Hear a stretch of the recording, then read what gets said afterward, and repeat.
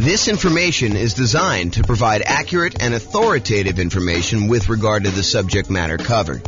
It is offered with the understanding that the presenters are not engaged in rendering legal, accounting, or other professional services. If legal advice or other expert advice is required, the services of a competent professional should be sought. Welcome to the Carrollton Real Estate Investing and Real Estate Financial Planning Podcast. Learn all about investing in real estate in Carrollton, Texas, with a combination of real estate financial planning and modeling with numbers specific to Carrollton, plus syndicated, more generalized recordings of live and pre-recorded real estate investing classes, not all of them specific to Carrollton. Be sure to stay tuned after the podcast for a message from our sponsors. Well, good evening. Welcome.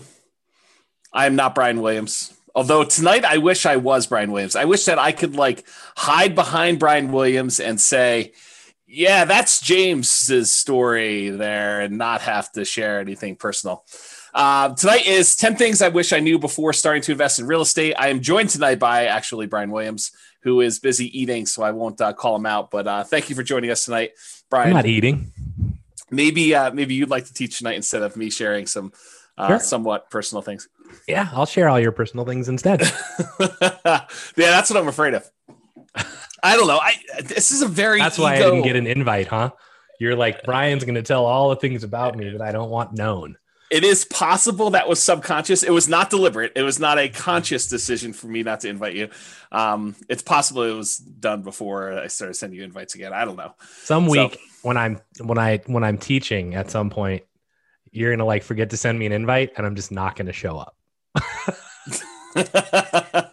Well, I mean, for most classes, I probably could wing it or change it to ask me anything or something like that. But that depends on the class. Although, I mean, when you prep for a class, it is way better than me winging it without having doing any prep ahead of time. Because it's not like I prep for a class that you're going to teach.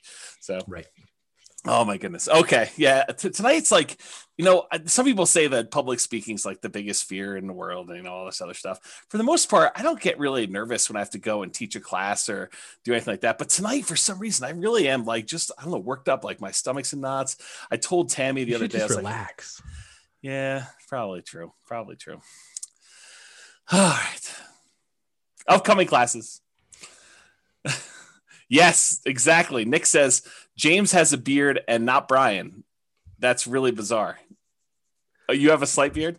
Yeah, that's 4 weeks for him. This is 2 days. That is true. It's probably even more than 4 weeks for me.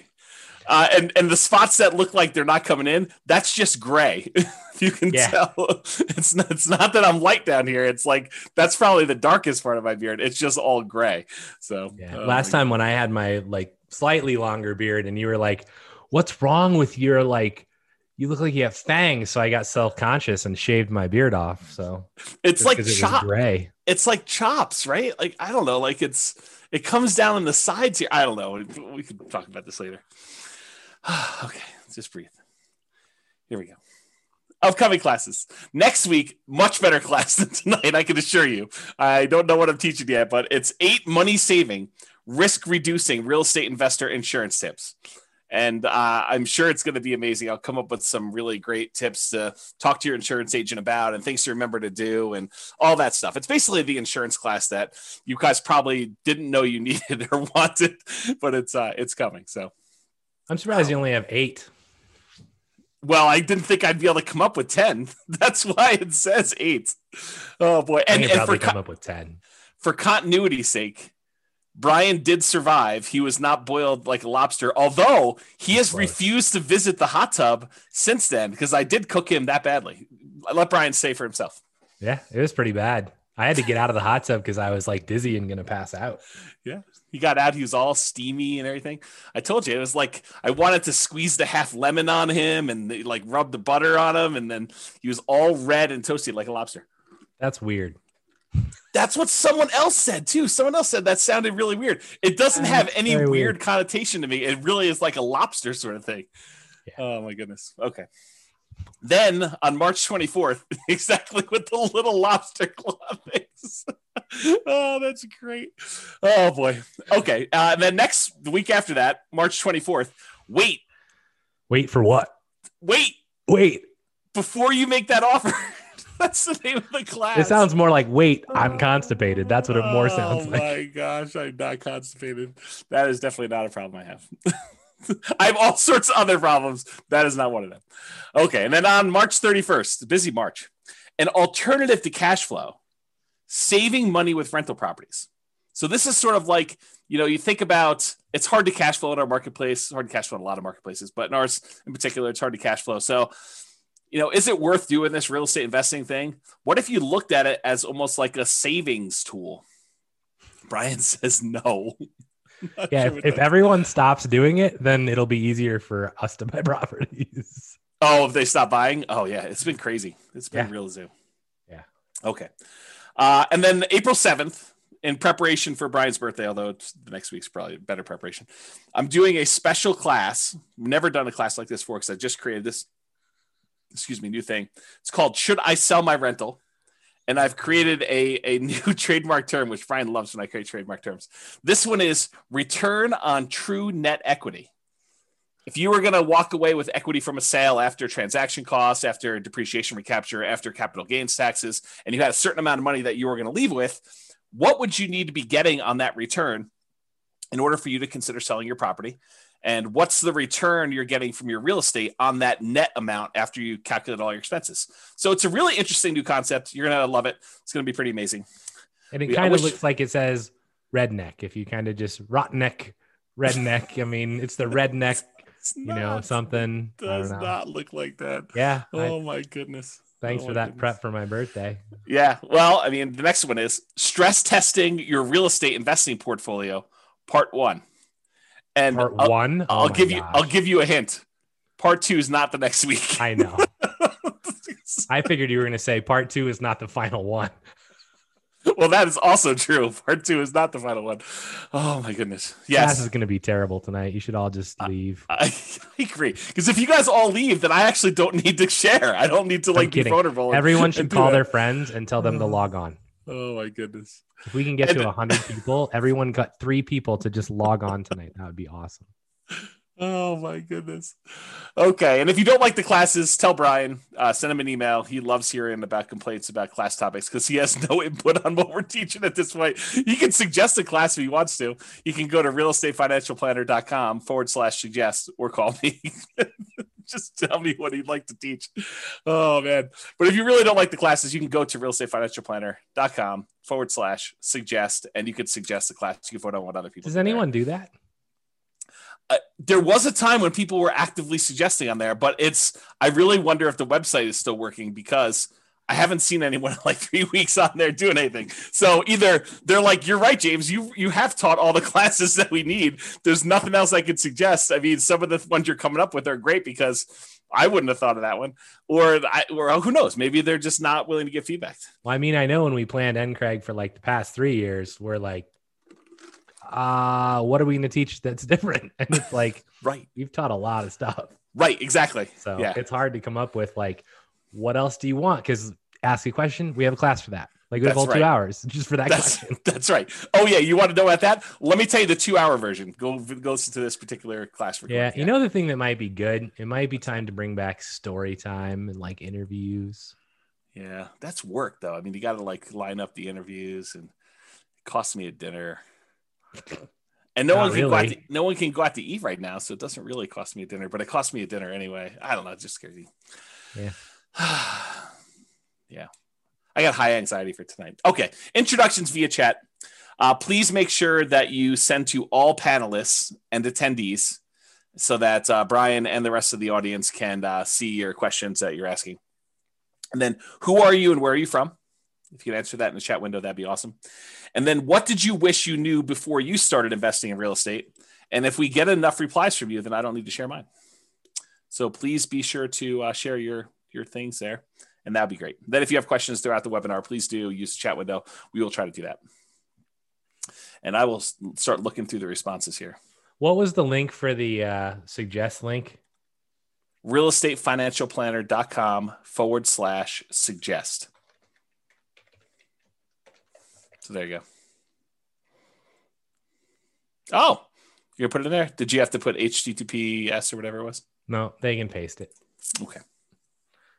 I mean, Dan asked. I know Dan will know how to use those letters. He does. I'm not worried. He can probably tell us something about this. Right. He's going to tell us if the site's up or not, and then he's going to start suggesting stuff. Oh, man. Okay, good. Well, hopefully he's got some good suggestions. That'd be great. Okay. There's a podcast. This recording will likely not make it to the podcast. Well, it depends on how personal I get, really. If I keep it relatively sanitized, then it may not make it up there. If I really go and start, I don't know, crying on the episode, if I cry, it will not go up. I will tell you that right now. So there you go. Yeah. That picture actually looks remarkably like what I look like right now. Yours does not. Yes, that is true. Oh, that was great. I have a Rogue shirt on. It's just not gold. And I have about that length of beard and about that length of hair. Yeah. I think I'm wearing a Rogue shirt. It's just hidden. So. Yes, I know. It's unfortunate. Yeah. Okay. So realestatefinancialplanner.com/podcast if you want to listen to the podcast episodes. And I'm glad to see that some people are dropping off from the recording. So thank you very much for doing that. Although you've dropped off so you can't hear it. It's also available on iTunes, Spotify, Stitcher, and TuneIn. All right. It's like you get closer. My nerves increase. Like I can feel my blood pressure increasing, and I don't know, it just feels very anxious. Well, just relax. So Hunter says, I wish I knew the importance of networking, connecting with people.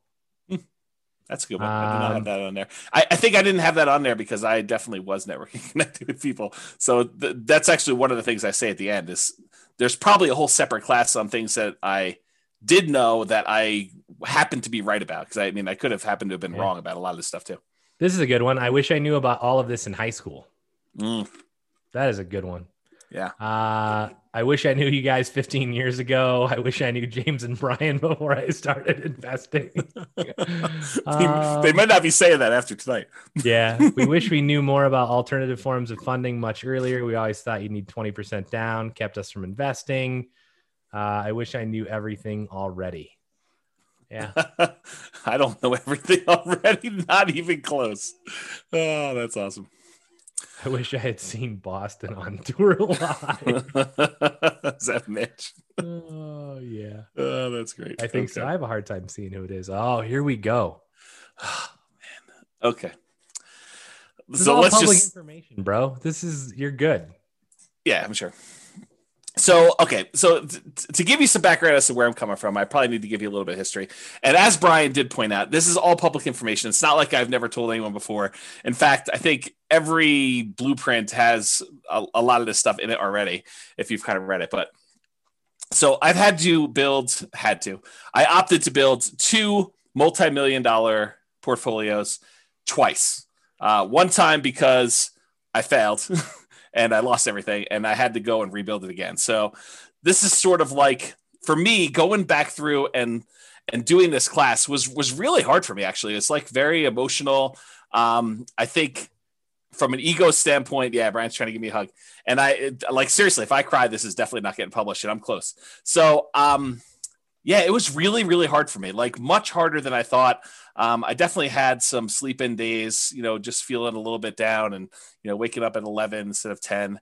And, just a rough couple of days, 3 or 4 days trying to do some of this stuff. So yeah, so this is where I'm coming from. I'm coming from, I thought, I really did at the very beginning of this thing, like when I started doing the real estate investing, I don't even remember how long ago it was now. I really thought I was smart. I thought that I had studied. I thought I knew everything. I thought that I had, gotten advice from smart people. I thought I had done a decent amount of reading. There was nowhere near the amount of information that there is today and publicly available information that there is today. But it wasn't like I didn't look up stuff at all. I mean, I definitely did a ton of reading. I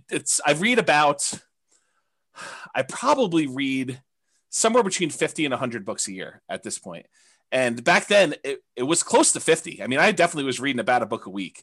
And so it wasn't like I was not trying to seek out knowledge and get the information I needed. So I really thought I was smart doing the first one. And looking back now, I was really naive. Like I thought, this is the danger I think we hear sometimes that people come into class where they come to an investor class and they attend deal analysis one time and they don't show up for deal analysis a second time or a different type of deal analysis because they're like, I already went to that class. And I'm like, my mind is like blown every time I hear that now, because it's like, I didn't realize all I didn't know. I don't know. That's basically it. I did not realize all I didn't know. Like what I thought, when I'm looking back now, I was really naive. I thought I had learned a ton. I know that I have a lot to learn, and I still feel like I have a lot to learn. Like the more I learn, the more I realize, whoa, I don't know a lot about a lot of this stuff. And there's some stuff that I don't think I'll ever really know, because some of it's like trying to predict the future and what's the biggest force or what's the biggest factor and what's going to happen here, what's going to happen here. And I think we've proven over and over again that sometimes making these predictions is definitely way wrong. So I don't know. Some of the things I'll discuss tonight, like what I thought I knew. I thought I knew back then. I don't even know what I'm trying to say there. Some of the things I'll discuss, I thought I knew back then, but I really don't know them. And maybe I don't even know them now. So I failed and I lost everything, just for those that are not clear on that. I've since rebuilt. So in case you're wondering, this is intended to be some of the lessons I learned that I think might be helpful, although it's possible they're still wrong, or you could do the right. This is a great example from when Brian teaches his class on grit and tenacity, and EV especially. But Brian talks about this a lot, where you can make the right decision. You can do the right thing from an odds standpoint and still be wrong and still mess up and still fail and still have to like come back, because even though you do the right thing, it doesn't always work out for you. And I think that was something I didn't realize at the time to the extent that I realize it now. And I think that'll come out tonight too. I will also tell you, I think I'm doing it smart this time. It's like I thought I was smart last time. I really do think I'm trying and being smart this time, but only time will really tell if I am smart this time, because I don't know right now. You want to comment on any of that? I'm sure that people are interested in like when this was, if you care to talk about that at all. I also think that the EV point is one that people really like don't understand. And it's like, if I make one bet and I lose and it's a big bet, they quit. Yeah. And I think the important part here is that you made a bet, and I don't know what your EV calculation was then, and I don't know how to even calculate what it would have been and whether it was a good bet or a bad bet. But regardless, like, you learned from it. And I think the important part is that you didn't just say, I'm done with this crap. Like you took a lot away from it, and, you know, maybe it took a minute to, you know, want to do it again, but you know, you came back and you've done it again. And in the process, you've used those learnings to help educate other people, which I think there is not much that's more kind of respectful than that. So, or commendable, I guess is a better word. Yeah. And I do appreciate that. And as far as time frame goes, a lot of this stuff, and it's not me being obtuse and trying to like hide things from people. And, you know, someone may point out something to me, hey, James, what about this? And I'm like, I totally forgot about that, because I think it's not like a deliberate thing, but it's sort of like, I don't know, I repress them or black them out, or I try not to dwell on them. And so a lot of the past gets fuzzy for me. I try not to dwell on it, because I think I get like, I don't know, I go into these like dark spirals and stuff like that. And I will tell you at the time, so like, I'm trying to think of when this was. I think we started buying properties in 2000. And it took me a little while to get up to speed to do stuff like that. That was the first kind of round doing this. And I had looked at properties, doing property and stuff even before then, but the 2000 was the first one we bought. And then I think my bankruptcy was in 2013. So if you get a feel for that. And so that's sort of like a time frame for you to figure some of that out. A lot of the details I don't remember, and if I do remember, I'm happy to share them with you. But and the other thing I don't want people to do is, and there's a tendency for people to do this, right?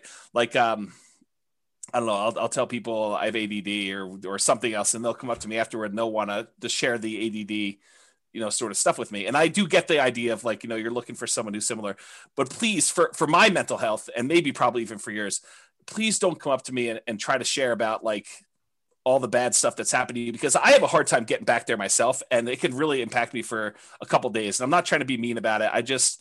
I would prefer it if you were sensitive to, don't try to bring me back there, even if you're trying to share that you've come out of it too, and that we have that in common, because it hurts me. It hurts my feelings, and it upsets me. And so I don't want to, I'm not trying to do it to be mean to you. It's just hard for me to do it. So yeah, this is why this is never getting published, by the way.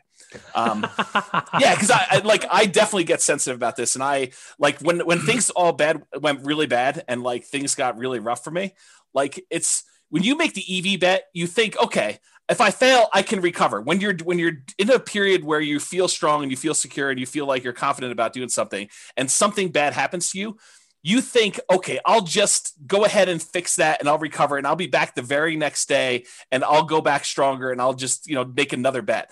It did not work out that way for me. Like for me, it was rough. I mean, long periods of trying to get even a little bit of mojo, confidence, whatever you want to call it back. And it was hard. It was definitely a lot of inner game stuff. And yeah, I get worked up even thinking about it. Okay. So I think it's important though, like it's not outside of this, right? I mean, there's other things that you've talked about and I've talked about as well, where it's like, I think a lot of times, I think this is actually the reason this class should get published, by the way, is that this shows like the side of, hey, there was a point in time where you thought everything was great and then it wasn't. Yep. And then you made it through it, right? You didn't give up. You didn't quit. You came back and you made it through it. Yeah. And I think we have like, mine are different than yours, right? But I definitely have at least 2 of those events in my life where it's like, well, things are just not going the way they're supposed to go. And mine are very different than yours. Yep. But, all of us have those. And I think it's important to actually, it's hard, but I think it's important to actually discuss them and know that, if nothing else happened, your comfort zone expanded.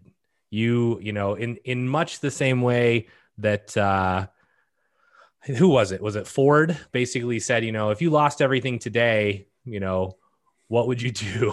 Right. And it's like, well, I wouldn't be poor. Like I would just do it all again and do it better. Right. Yeah. And I think that's important. And so to comment on the Ford thing, because I definitely remember that quote. And I remember being, a very arrogant, very cocky, 20-something-year-old, whatever it is, thinking very similar things like, okay, well, if I do it, I might as well fail big and then I'll come back and I'll just recover and I'll do it again. That did not happen for me. Like the thinking before these mistakes happened and the thinking like immediately while they were happening even and immediately after some things happened, like it was rough. And it was like I don't know, like, should I change stuff? Like I really questioned a lot of like basic stuff, like, I don't know, like core personality stuff, core like traits I had about things like maybe this is not the way things should go. I don't know. It's just like, there's probably a whole separate class, although I'll never teach it on this like psychology and the sharing stuff. Cause Brian, like of all the friends you've had and all the people I am probably least likely to share like personal, emotional type stuff. Like I'm really good listener. I know that I fill that role for other people and being a really good friend in that way. But as far as like dumping stuff for myself, nope, not great for me. So yeah. I don't know. I think the impact of you sharing or expand it to anyone, right? But I think the impact of you sharing what's happened probably has a much broader impact than you actually will ever know. And so, you failing in this way probably helps lots of other people hopefully not fail. Yeah. Yeah, I hope that's true. I really do.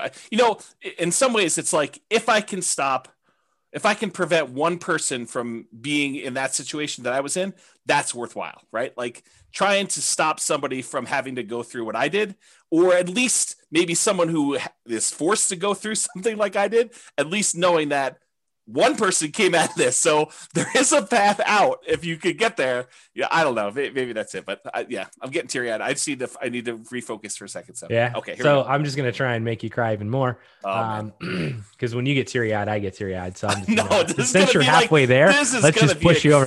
Oh my gosh. Here we so go. Yeah, I mean, people in the comments are like, I agree with what I said. Makes sense, James. You're doing great. Those convos are those that really hit home with newbies. You guys are awesome. Sharing your vulnerabilities to help others is commendable and very helpful. Thank you. And then somebody says, I didn't know this of your past, but seeing where you are now, it only makes me admire you even more. Right. And then you are awesome, James. See, I appreciate that. Thank you. So there you go. All right. Breathing. What? Yeah. Do you need a break?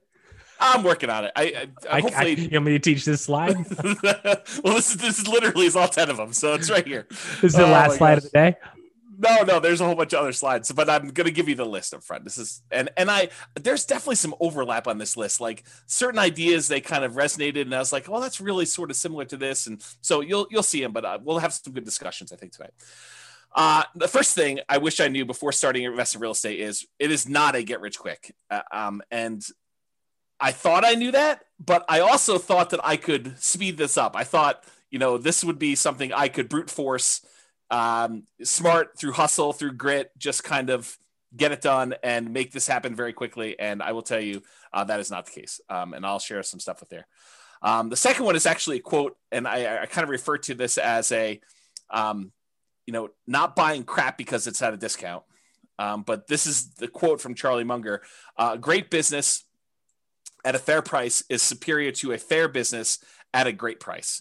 And I'll talk a lot about that today as I kind of talk about some different things. But the basic idea is just because you can get a property at a discount does not mean that's the property you should buy. There's really compelling reasons to buy quality. And I will talk about some of those tonight. And that was one of the big lessons I had from kind of version 1 versus version 2. Yeah. What's interesting, I know this quote, right? I've heard it from you a lot. I've seen it from his book that I've not read. But, I remember when I was starting out and we were driving around, and this just occurred to me. Like I've never thought about this way before, where I was like, I want to buy stuff that's just ready to go. Like I'm not wanting to do any work. And you were like, that's just not normal. Like it's not what anyone else is doing. And I was like, I don't really care because I don't know how to swing a hammer. Yeah. Right. Like I can like, maybe clean the house and have it recarpeted or repainted, but that's the max. Yeah. Right. And I think about this quote now and I'm like, in some form, I'm buying a great house at what was a fair price. Yes. Instead of buying even a good house at a great price. Right. And it turned out remarkably well. And I actually think that in a sense, many of, like all of the people that are buying the, new construction builds are essentially doing this. Yes. Which I think only bodes well for them in the long run. Yeah. And so I'll make a comment on this because I don't think I have a slide in this, although I probably should have included it. And if I ever do this class again, which I probably will never do. We should add the 44 of you that are here. Congrats. Yeah. You're the only 44 that are ever going to see this. Exactly. So here's the interesting thing. So Warren Buffett, who is Charlie Munger's business partner, they both do like Berkshire Hathaway. So Warren Buffett originally learned from a guy named Benjamin Graham. Benjamin Graham was a college professor, real estate investor, kind of ran a mutual fund or hedge fund, whatever you want to call it. And this is, Warren Buffett went to college at, I think, Columbia and learned from Benjamin Graham how to be an investor. And Benjamin Graham wrote a great book. It's called The Security Analysis. And he talks about his strategy. He also wrote a book called The Intelligent Investor. And so Benjamin Graham's strategy was to buy deeply discounted properties that a lot of times they were on their last leg. He used to refer to it as cigar butt type deals where you buy a property, you pick up a cigar butt and it's got a couple good puffs left in it that is going to bring you some revenue. And so that was sort of the strategy that Warren Buffett was using that Ben Graham taught him. And that was Warren Buffett's primary strategy of buying deeply discounted properties, something that was distressful, that they could have, a couple last puffs of life where they could make some money for him. And then he could eventually sell them off and do that. And so he'd look for discounted properties, buy them when their value kind of returned to normal, or he could get a little bit of money out of them. Then he would eventually sell them. Along comes this guy, Charlie Munger. Charlie Munger also grew up in Omaha. They were 8 years apart or something like that. And Charlie went to California, became an attorney, and started doing some investing there. And somehow they came back and re-met back in Omaha. And Charlie had a different strategy. And Charlie was, and Warren Buffett apparently admits this, but Charlie helped Warren learn about buying quality and, looking at, buying quality companies that are at a discount that have some type of economic advantage or exceptional growth potential in them, and buying them and then holding them forever, instead of this idea of buying this deeply discounted stock and then holding on to it until you had to sell it in the future. And so Charlie Munger was largely responsible for Warren changing his plan. And I will give you credit, Brian, because you definitely helped solidify this thinking in my mind, because one of the things I was struggling with coming out of a lot of the challenges I had is, what were the things that went wrong with the beginning? And sometimes it takes someone else doing a strategy and seeing, how that works, because a lot of times we can't visualize how things work and really what the problems are going to be until someone else does it. And you're like, oh, and especially when you have unprecedented insight into how things work, because I think being as close as I was to you, I got to see a lot of how this was working out for you. And I was like, yeah, this definitely reinforces some of these concepts that Charlie Munger was kind of teaching Warren Buffett. And so that's sort of how I look at it. Not that I am Warren Buffett and you're Charlie Munger. In fact, it's probably the opposite, but the parallel in my mind, at least, is there of you coming in and helping me realize that this idea was more true than I wanted to originally believe, and seeing it in a different way. So thank you for doing that. I appreciate it. Yeah. And this isn't this was not a toot my own horn thing. And I will say, I didn't know any better, right? My journey started with, I saw the crap my dad was buying and renting. And I'm like, well, I ain't dealing with that crap, right? Don't do any work for 20 years. You go in and the carpet's torn up and the sink's falling off the bathroom. There's barely a shower. I'm like, that's just stressful. Right. So I'm like, I'm not doing it that way. And the only other thing I knew was the place that I lived in. And I was like, I bought the exact thing. Right. And then I was like, well, I know how my landlord is currently doing this, and they seem to be making a lot of money. So buy one of those. And then it was like, well, why not just go buy these? Right. And I mean, a lot of it was, there's definitely timing and luck and market and a whole bunch of other things. Right. But for me, I think this is where, if you guys hear us teach something, I mean, we're probably right, but we could be wrong, right? I mean, and this is what it is. If you think that your plan is good and you vetted it and you're not just guessing, then go try it, right? Don't be afraid to step out of the norm. Cause I remember every house we'd pull up to, and James would be like, we'd walk through a house and I'd be like, yeah, this is just not really ready to go. And he'd be like, this is what most people are buying. And I'm like, yeah, well, it's not what I'm buying. So pass. Right? That's true. And we'd go find something that looks pretty. And he'd be like, well, this is more expensive. And I'm like, I don't really care. I just don't. Right. The numbers still look like they meet my criteria. So let's try it out. And, a lot of that is, it's hard work. It's grit. It's luck. And luck is really, the hard work that you put in that creates opportunity for you. Right. I don't believe in blind luck, but I think, have confidence in yourself. Right. And then go perform, but be willing to learn from what doesn't go well. Yeah, I think those are all really good points. I will point out my father was doing a strategy, and similar to you, I was like, well, there's some problems with his strategy.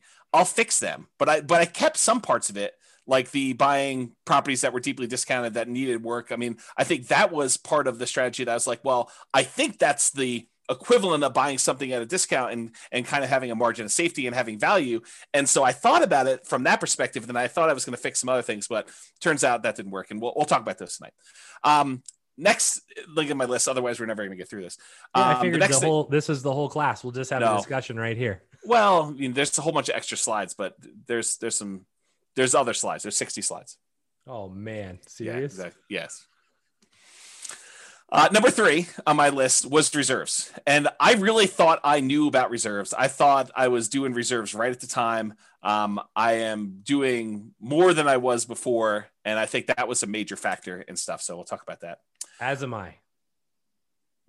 As of what? You're what? I do more reserves than previously, especially after COVID and the stuff that we've talked about. I think that's prudent. Yeah, I agree with you.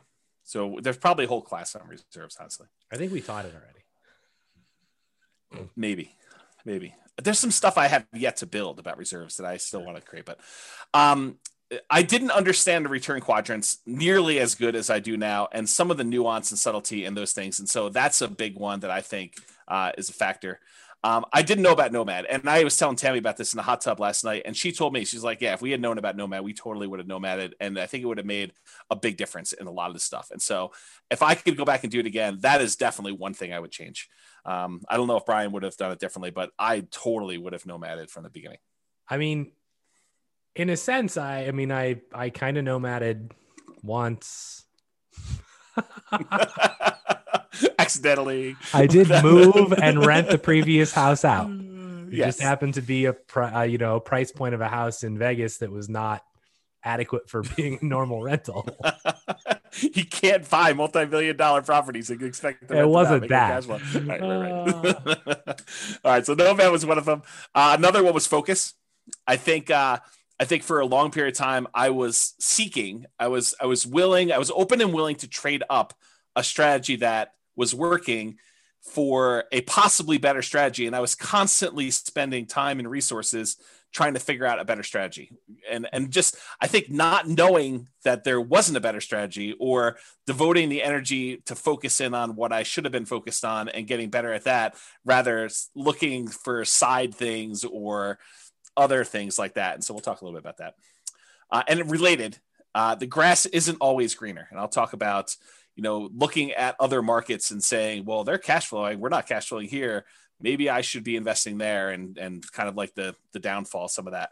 The past does not equal the future.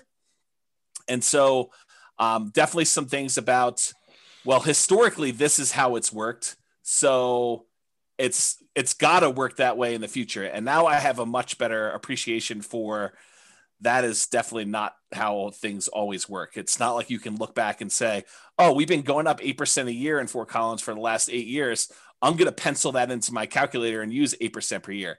That's false. And we'll talk a little bit about that.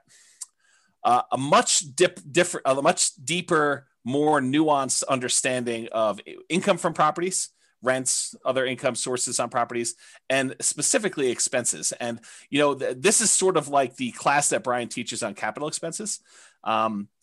Understanding like those numbers at a much better level, I think, was something I didn't quite have at the time. And that is a major lesson that I think I wish I had known back then. Kind of like the appreciation for what expenses do I have control over? Which ones do I not have control over? Which ones are going to be very large as a percentage because they don't change much, whether you're buying a $50,000 house or a $250,000 house, and how those things impact stuff. I think that those things I didn't know. And then sort of the last one is I was incredibly competitive, incredibly driven to like do a bunch of stuff when I was younger. And I think looking back now, I should have been a little bit more balanced, a little bit more patient, because I do think it's timing. It's like how long you've been in the market is a major factor to your success. And so I didn't have to push as hard. In fact, if I was going to push as hard, I probably should have pushed in other areas, but I probably would also recharge a little bit more and do some other things a little bit differently. So we'll talk about that. Okay. Number 1, it is not get rich quick. It is get rich slow, in my opinion. Unless you're converting a very large amount of money invested elsewhere into rentals, real estate investing is a get rich slow endeavor. And if you're taking the money and you're converting it from stuff that you already had into rentals, you're rich already. And so it's still get rich slow, even if you have a bunch of money and you're just getting started out. If you have a chunk of money already and you're kind of investing in it, you might have a baseline of income coming in from the money that you're investing. However, that's not the norm. And it definitely was not what I was coming from. So I'm I'll talk more about this later, but the idea is that I didn't have a ton of money when I got started in this stuff. So it was really hustling and trying to, convert job income into real estate investing income. And then eventually, for a period of time, at least, trying to be creative and being a real estate entrepreneur and generating income from real estate entrepreneurship. So it's get rich slow, because even if you're earning an incredibly optimistic, for our marketplace, a 10% cash on cash return on investment, which it's really hard to do that in our local markets. It's probably closer to zero, honestly.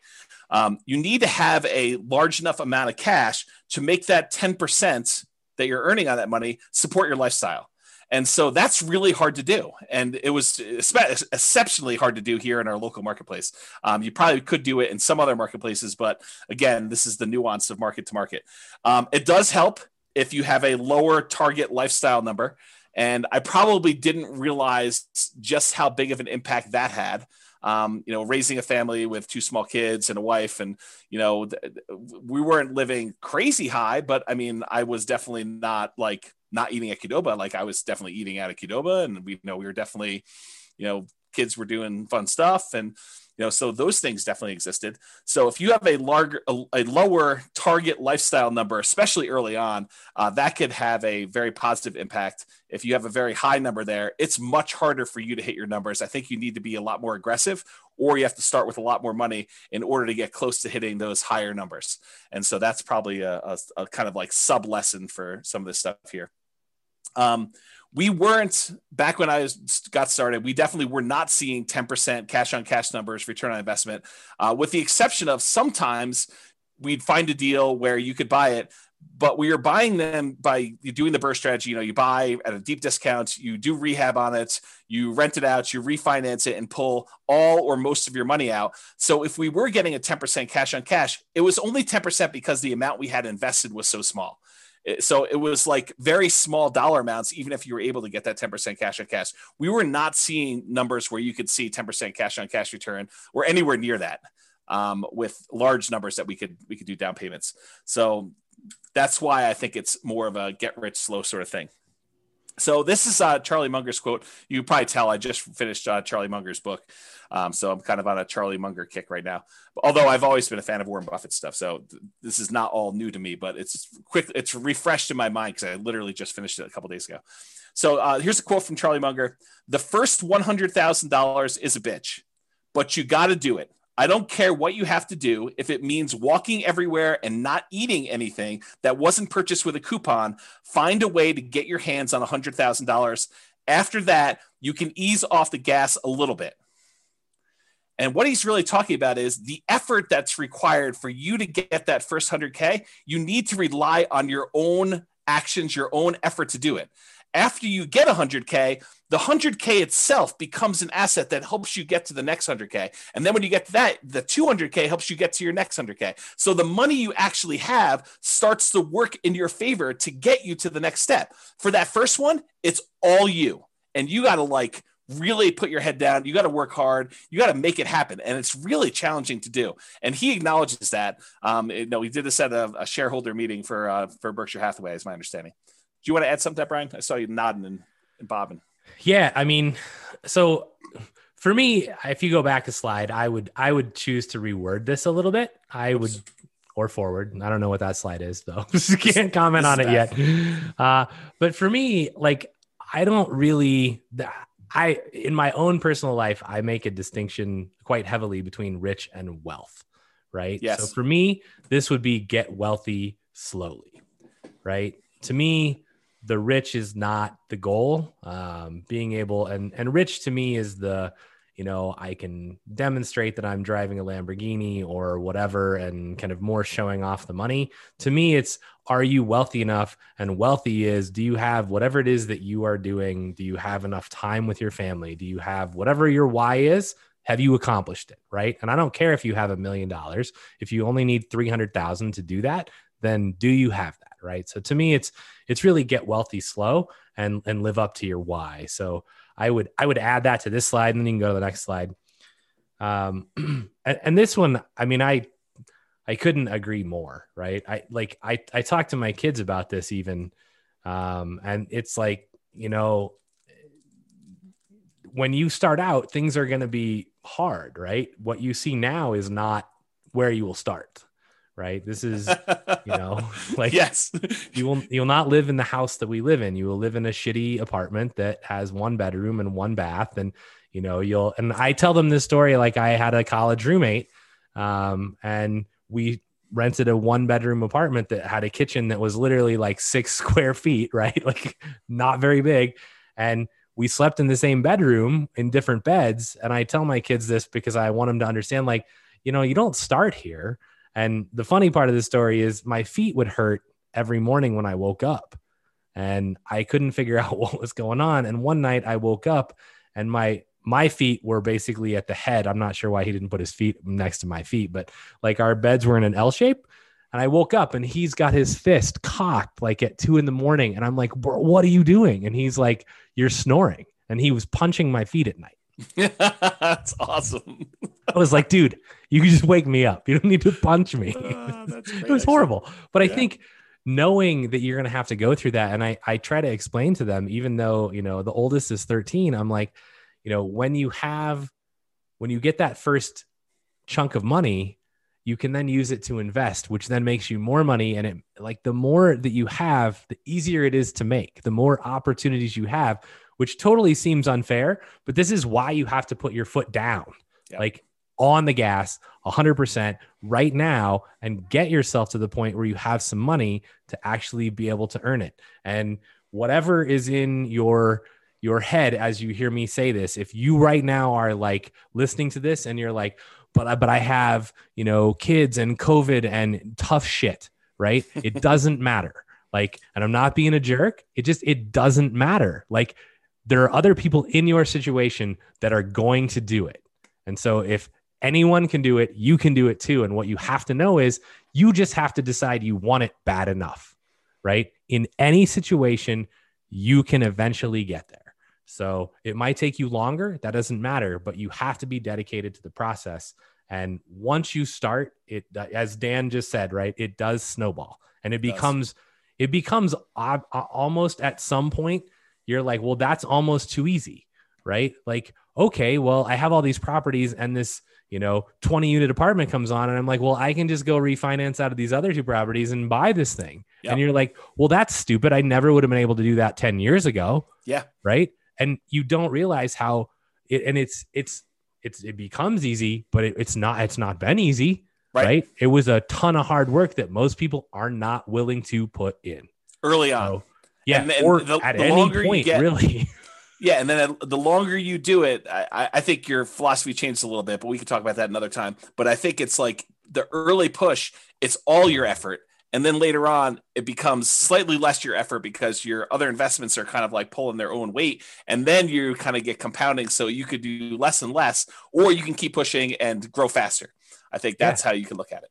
And I think, again, it goes back to that first slide is, have you hit your point where you're like, yeah, I'm at my why. I don't need to have Warren Buffett's, billions of dollars, or Bill Gates's billions of dollars. I mean, just, it's not necessary. Yeah.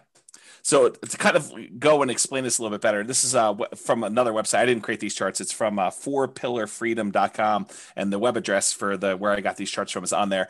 But this shows you, if you're trying to accumulate $1 million and you're investing $10,000 annually at 7% annual rate of return, it shows you the amount of time it takes you to get to each $100,000. So the first one takes you 7.84 years to get to the first 100K. That's you like having to generate all of it yourself, like working hard, putting in the time, putting in the effort. Like that's the, not eating unless you have a coupon, and, walking everywhere and all that stuff. But then the next one only takes 5.1 years. So that's the next time it takes to get 100K more. Then the one after that is only 3.78 years. Then the one after that's only 3.01 years. Then it's 2.5 years, then 2.14, then 1.87, then 1.66, then 1.49, then 1.35 years to get that last 100K in order to get to $1 million. What's interesting, they broke it down on this website, 26% of the time, of the overall time it takes you to get to $1 million, is spent getting the first 100K. 74% is the next 900K. And that's the point, is that you really need to hustle, put your head down and get that first 100,000 and then take over and let the rest grow. This is the same website. It just breaks down and shows you 26% was the first 100K, took 17% of the time to get that second 100K, and then 57% to get the remaining 800,000. So a little bit more than half the time to get 80%. Once you start getting some money working for you and investing. And then this is the last one. It took you 7.84 years to get the first 100,000, but it takes you 6.37 years or less time to earn the last 400,000. So the same amount of time it took you to earn the first 100,000, it took you less to earn the 400,000 at the end. And so this is like Dan saying, it snowballs. Yeah, it snowballs. Like at this point, you know, my contributions that I'm making to my, like from my actual real estate brokerage, the income, the amount I'm contributing is a very small percentage to what the overall portfolio is doing. And so my like personal activity, my personal effort matters less and less because the magnitude of what is growing from the asset base becomes more and more. And I don't know if I completely understood it. I definitely didn't understand it at this depth when I was doing this the first time. I mean, I had this like vision of, okay, I'm going to make this big asset base and it's going to pay out $100 or $200 a month in cash flow. And so I need 100 properties or 200 properties. I'll kind of talk to you how I got that math in order to get the amount of money I needed to live on. And so I kind of had that in mind. And I was like, you know, the growth will kind of keep pace with inflation, maybe do a little bit better. I didn't understand it like I do now. And I think understanding it like I do now, I could be much more turtle-like, slow and steady wins the race and systematically invest and do a lot better. And I think I understand that a lot better now than I did before. So I don't know if that helps you. Yeah. I think one thing, and this is, this is probably tangential, but like, as you're thinking about this, I was thinking about the Millionaire Next Door book, right? Mm-hmm. And really like, it's one thing to earn your first 100K. It's another thing to have it given to you. Yep. Right. And so, you know, if you're out there and you're like, oh yeah, like I have 100K that, you know, my grandpa died or whatever and left me a bunch of money. I will just tell you that that is not the same 100K. It is not, yeah. It may seem like it on paper, but it isn't the same. And if you don't understand that, go read The Millionaire Next Door so that you can like understand how generationally the people that earn it, then the next generation, and then the people that lose it 2 generations later. It's very interesting, but it is, you know, Robert says, you know, the pride is in the struggle. And a lot of it is when you work that hard to build something, you have a lot of pride in it, but you also you understand it, right? You know how you got there. And so if you knew how to make 100K, you can now know how to make $1 million. If you got handed 100K, you may not know how to make $1 million. Yeah, that's a good point. I'll also point out, and I don't know, it hurts me to think about this, but I think this is true without really like looking it directly in the eyes and really letting it into my soul. But I think the earning of 100K after a huge setback is also, I don't know, it does something to you that even the first 100K for me didn't do. It's a very different 100K. I don't know how else to describe it, but there's something there. So hopefully that'll help somebody who is on the verge or has to recover or something like that. I don't know. Yeah. Okay. I could understand that. Yeah. All right. So yes, otherwise we're going to be here for 3 hours. Let me move a little bit. Well, we're not posting it, right? So, I mean, there you go. We have a 3-hour class. There you go. We can do whatever. This might be one of the most important classes we've ever taught. Yeah. Okay. Let me breathe and kind of get through some of it because there's some stuff here that I definitely feel sensitive about. So Giver Slow, cash flow. So when I first got started, I was focused on cash flow. I mean, the reading I did, all the like people I talked to was like cash flow, cash flow, cash flow, cash flow, cash flow, cash flow. I mean, that was really what the talk of the town was. And I happened to live in a town where cash flow was really hard. It was hard with 20% down. I mean, we were able to get a little bit of cash flow, but it wasn't great. And when I was buying, I didn't have a bunch of 20% down payments. I didn't have a 25% down payment. I didn't have a lot of that. And so we were doing creative stuff, and it was really hard to get your creative stuff to cash flow, you know, when you're putting a lot less than 20% or 25% down. So when I first started doing this, in my mind, somehow I came up with this number, and I probably should have thought this through a lot more than I did at the time, but I had in my mind $100 per month means I need 100 properties to make 10K per month. And that was sort of my mental map moving forward. And now that I think about that, it would be really hard to manage 100 properties. Even with a property manager, just kind of staying on top of that stuff and keeping track of everything and taxes and all that other stuff there. So it was problematic. It was a problematic plan to begin with.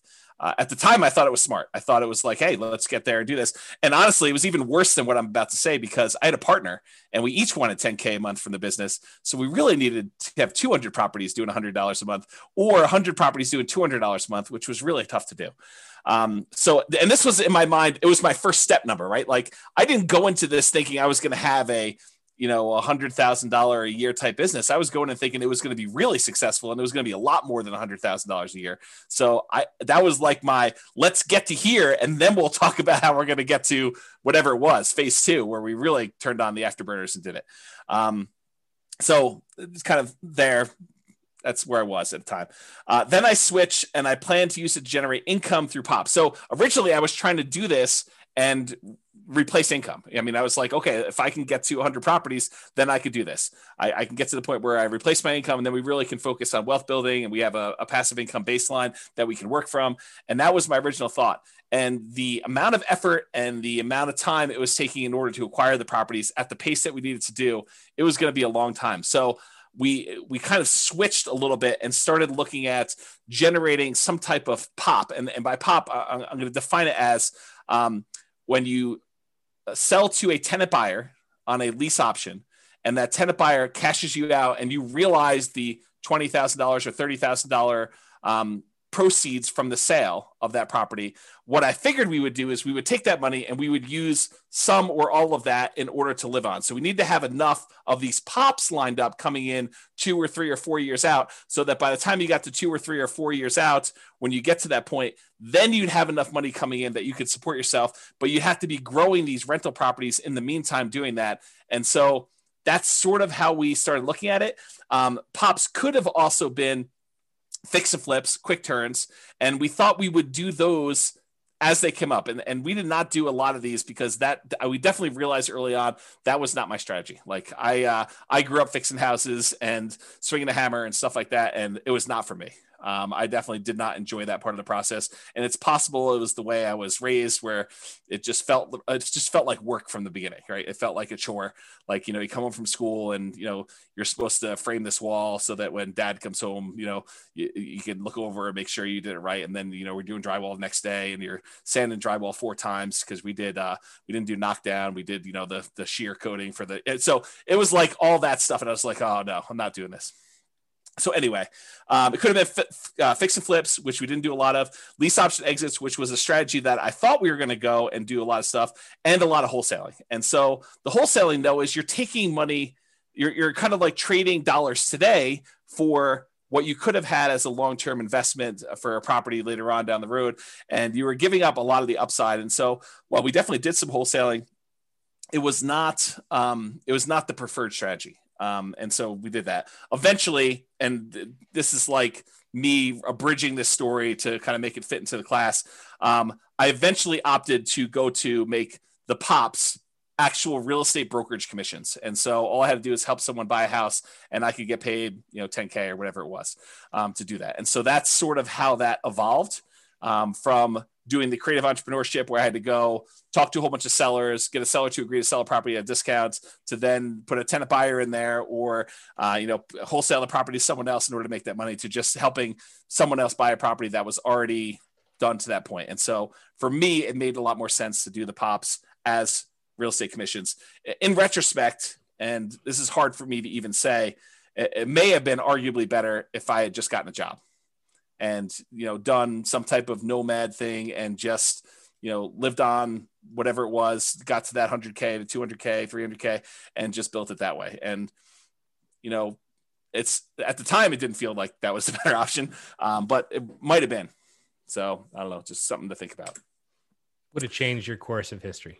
It totally would have. And that's the hard thing for me doing this, like looking back, kind of stuff is I don't usually go back and have regrets about, oh, I should have done this differently. I should have done this differently. But if I'm forced to, maybe that wasn't the right choice. Maybe it would have been better to do this other thing. And it's hard to say, right? I mean, I could have gotten distracted by something else and I'm not where I am. And it's really hard to know, but I don't know. It seems like there was a lot of shots on goal that didn't end up being goals. And maybe that's okay. Maybe that's the way it's supposed to be. Maybe it was a persistence grit sort of thing. And that was the lesson I need to take from it. But it's really hard to say in retrospect. So the story that this brings to mind is when I worked at Microsoft, and the VP who had been my VP for most of my career, she's still there. She's amazing. Lisa Brummel, you can look her up. And there was a point in time where she basically two different points in time, right? The first one was, hey, we want you to go do this other new thing. And it was like, that wasn't in my path, right? It wasn't what I was trying to do. And she basically said, you can either stay where you're at and be, a good or even great, manager and business owner, or you can go do this completely new thing.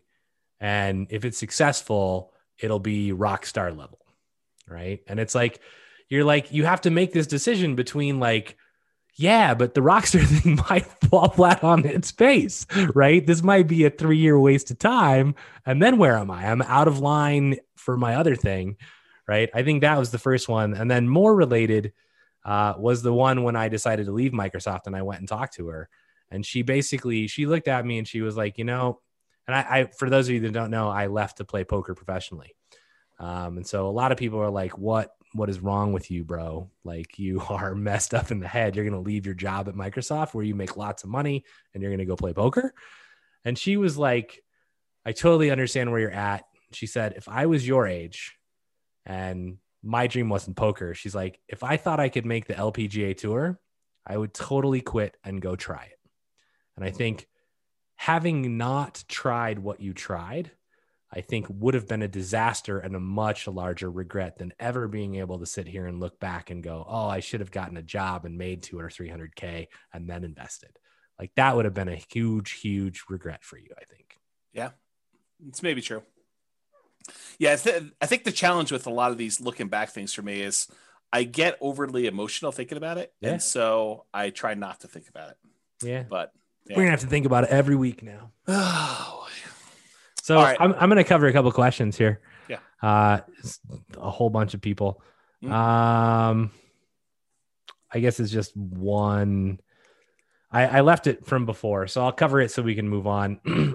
Two of them. I've yet to begin investing. I'm stuck at home with the kids because of COVID and not able to work, looking to learn as much as possible until I get the income to begin investing, looking to begin sometime this year, fingers crossed. So again, everything you've heard tonight, pedal down. Don't let any of that stand in your way. And every time that anyone, not just you, feels like, oh, hey, this is why I can't do something, I just want you to remember me looking you in the eye and going, bullshit. That's a limiting belief. And then I want you to examine to see if it's actually something that's preventing you from doing it, because it probably isn't. And we all have them, right? And James and Royce and and we try and call each other. It's like, that just seems like a limiting belief, Brian. That's just crap. You can do it if you want to, you're choosing not to. And so I don't know your situation and I'm not pointing anything at you particularly, but definitely examine where your kind of beliefs lie, because there are people who are in really dire situations who still manage to do amazing things. And so it really becomes, how bad do you want it? And when can you, step forward and move towards that? So I hope you're able to start this year. And I grant you, COVID has messed lots and lots and lots of stuff up. Yeah. I literally hear that every day right now because we're hiring for a position and it's got laid off because of COVID. I got laid off because of COVID and I had a great job and then COVID. And it's oh yeah, it's crazy. Next question. I'm in my current first home looking to jump to the next and claim that the new one is primary residence. So essentially nomad, which is awesome. Rent my place, first time landlord. Nervous because of CO laws, which I assume is meant as Colorado laws that heavily favor tenants and not landlord, which actually isn't true in our state. Our state is actually much more geared towards landlord, although it's swung a little bit, but it is not like California where it's, and maybe this is supposed to be California, right? In which case you're dead on. But in Colorado and even anywhere, like it's okay if the laws favor the tenants, right? Don't be negligent. Like treat your tenants as human beings. I mean, and most of this stuff never comes into play. So don't let tenant or landlord laws heavily favor one way or the other deter you from being an investor. Yeah. And then what do we got? And Brittany says, thank you so much for that, which is good that she didn't just like log off. So you already have the right mindset, Brittany. I will just say that, like, for you to actually hear me say that and be like, thank you, like you're going to make it. So yeah, go get it done. Yeah. You're well on your way. Cause a lot of people would be like, F you, Brian. That's probably true. Which is fine. I totally am happy with that. And then I just go, great. I'm kind of done helping you. Yeah. All right, let me push on because we're at slide 18 of 63. So fair price. There's a lot more to deal analysis than the numbers on the spreadsheet.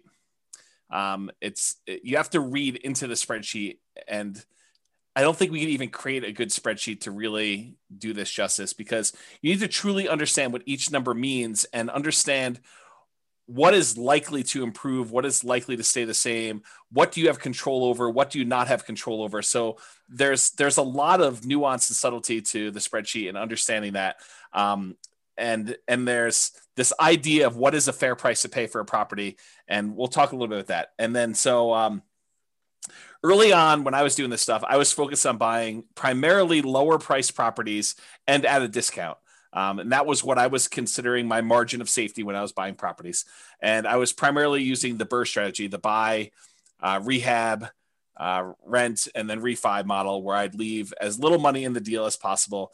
Or I would go and I would buy properties creatively, like do marketing, talk to motivated sellers, find a seller that it was in their best interest to allow us to come in and start making payments on their existing loan. And I would acquire the property. I'd make payments on their loan. Sometimes I'd have to give them a little bit of money in order to buy, their share of the equity. And then we would take that over. We'd usually put a tenant buyer in the property, allow the tenant buyer to rent the property until they were able to buy the property from us. And then we'd make a pop or whatever it was. So that was the two primary strategies I was using, but the discount part of it was not the only margin of safety. And that's the really important takeaway that I definitely understand now that I didn't understand before, is that buying a property at discount may not even be the best margin of safety that you can buy. Sometimes buying a property at a fair price that has really good long-term economics is a much safer investment than buying a property and getting a mere $20,000, $30,000, $50,000 discount on it, especially depending on the price, like that dollar amount. And so there's a really good chapter in the Tao of Charlie Munger by David Clark.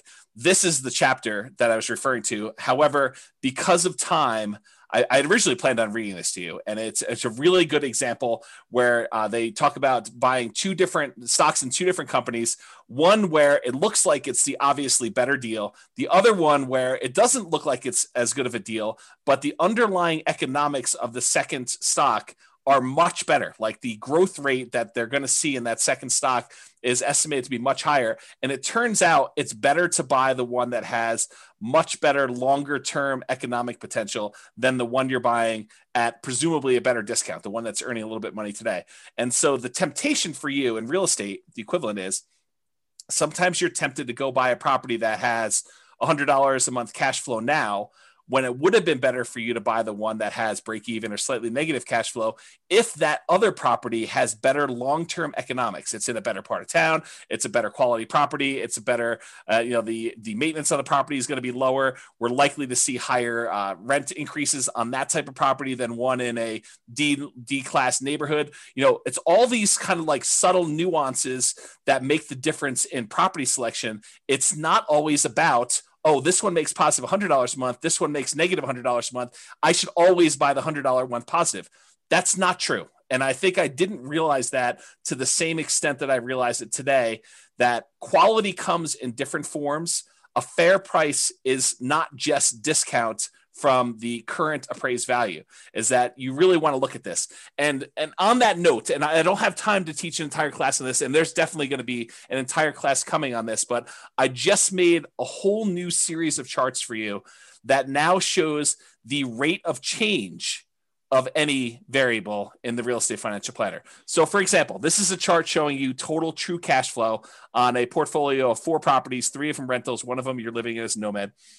And it shows you the total true cash flow. Each line is a year now. I made this a year chart. And this is where you actually pay off property 1. And then this is the first one paid off. The second one paid off. This is the third one paid off. And this is where it increases. But the part of this chart that I want to show you, it's not just raw cash flow. Part of now what I think you need to look at, and part of what I didn't understand before, is which one are you likely to see your rents increasing faster? And so now I can show you with this dotted yellow line how quickly the rent is increasing. And so the rate of change, the percentage that the rent is increasing, is on the right-hand side. This yellow dotted, the orange dotted line now shows you how quickly rent is changing over time. And then you could see the normal economics for a lot of properties is the rent tends to slow down over time because you've already got to the certain point where it's a certain dollar amount, and for it to grow more, it's growing at a slower rate. But that's not always true. And so there's a lot to go through with this chart, but I just want to point out that we're not just looking at raw rent.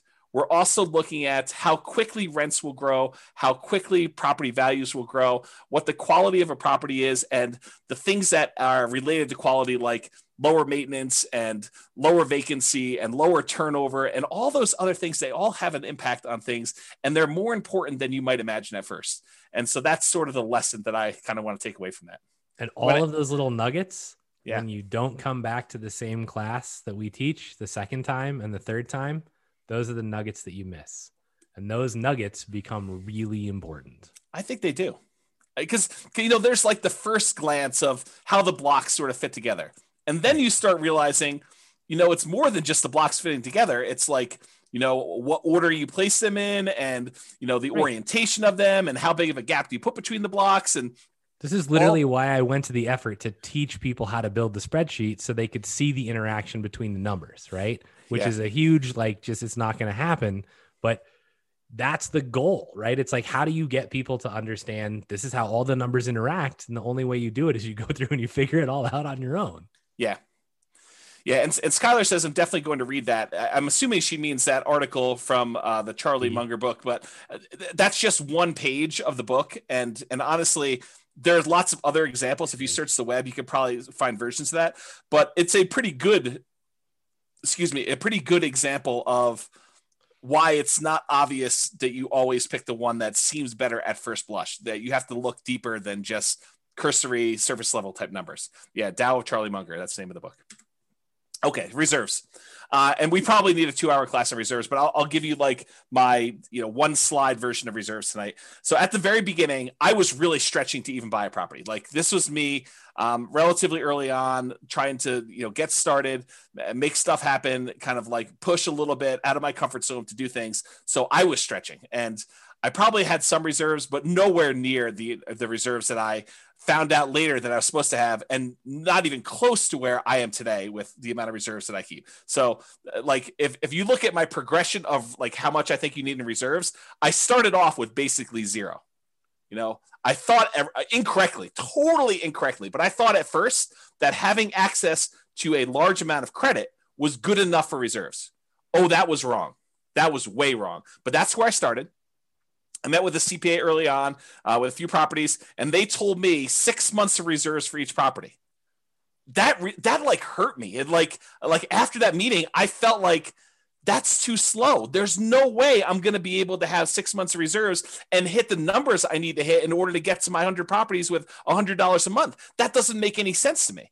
Like, there's no way I'm going to be able to come up with that money. I don't have enough money for 25% down. So like, I'm not going to be able to do that. So I got to buy these properties creatively in order to do the creatively and to be able to support myself and have this money coming in from, either doing BRRRR or creative financing or whatever.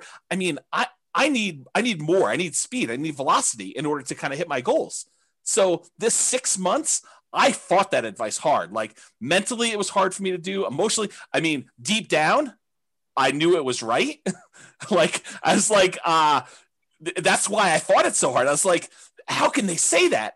But like you have to get there. It's just, you're fighting it. You're like, this is going to hurt me. This is going to slow me down. I'm not going to be able to hit my goals. And that really, I struggled with that for a long time. I was like 6 months. I mean, there's no way we can buy at the pace we need to buy. If every time I need to buy a property, I need another 12K beyond what I need to get into the property and all the reserves I need on the other properties. There's no freaking way. There's probably a really good lesson here in that, because like one of the first times I heard about reserves in a way different than I thought about them, because I just thought, well, I've got enough to cover stuff if it comes up, and I'm not really concerned, and I've got lines of credit if I needed it. But I think if you ever find yourself like really fighting something, you might want to just stop and go, maybe they're right. Because when I heard reserves, I actually heard it from people in the mastermind group, and it was like, they were like 2 years, like really experienced investors who'd been in the game for 30 and 40 years were like, you want to weather anything, you need 2 years of reserves for every property. And I was like, there is no freaking way, right? Like that is absurd discussion. Like, how is that even possible? And you look at it now and you go, well, COVID, like things could have been a lot worse than they were, right? And some of them still aren't great, but I mean, they could have gotten a lot worse. So you can easily go, oh, well, if you didn't have rent coming in for any of your properties for a year, would you be okay? If not, do you have enough reserves? It's hard. Yeah. Especially when you're trying to grow. Once you're in like stabilized mode and you're just like, I can just save more money and like not spend anything. And it's easier to build that up. But if you're trying to grow, you're like, I need to use this money to go buy another house. Yeah. I think that was what was so hard for me, is I was like, there's no way I can do this 6 months of reserves and still grow at the pace that I need to grow at in order to hit even reasonable goals. So I really struggled with that for a long time. Then eventually I did build up 6 figures in reserves, which I thought was a compromise at the time to what I thought, was good. It was a healthy 6-figure reserve. It wasn't like just over 100K. But even with that, like that was before the first failure. Like that was my reserve amount before I kind of had this big crash and stuff like that. I was not prepared for a prolonged loss of income and a real estate market correction, and not knowing when the market correction was going to end. And I got to the point where I was like, I wonder if I'm throwing good money after bad. And I really struggled with that for a long time. I talked to my advisors. I like had some very, long conversations, sleepless nights, just struggle with that decision and how it went down. But I mean, I'm way more than that now, more than 2 years, in case people are wondering. Okay. All right, return quadrants. And I'll try to go through some of this fast because I realize we're a little bit behind on time. So, and there's a really good, very long article I wrote on these return quadrants and kind of some of the nuance there. It's under realestatefinancialplanner.com/return-quadrants, plural. And if you go there, there's some detail. It's me writing out like almost a 2-hour class for you on these things. In fact, I probably should publish a book on this, but this is what I mean by the return quadrants, by the way. The 4 different areas you have returns, and then the reserves part here, and the total you get there. You guys have probably seen me teach this in class. And here's one of the things I want to point out about the return quadrants. And it has to do with what you hear versus what I'm actually saying. And sometimes I think they're different. And the example I like to think about is, have you ever had a misunderstanding with someone where you thought you really understood what they were trying to tell you, but it really was not? You thought you knew, and you could almost like finish your sentence and you could tell them stuff, and maybe even like most of it fit. And so they thought maybe you did understand, but maybe you're just describing it a little bit differently. But turns out, you find out later, they did not understand. You guys did not understand each other. You were like talking past each other, and you were not on the same page. I think sometimes that when I teach the return quadrants, that I'm saying something and you're hearing something different than what I'm saying.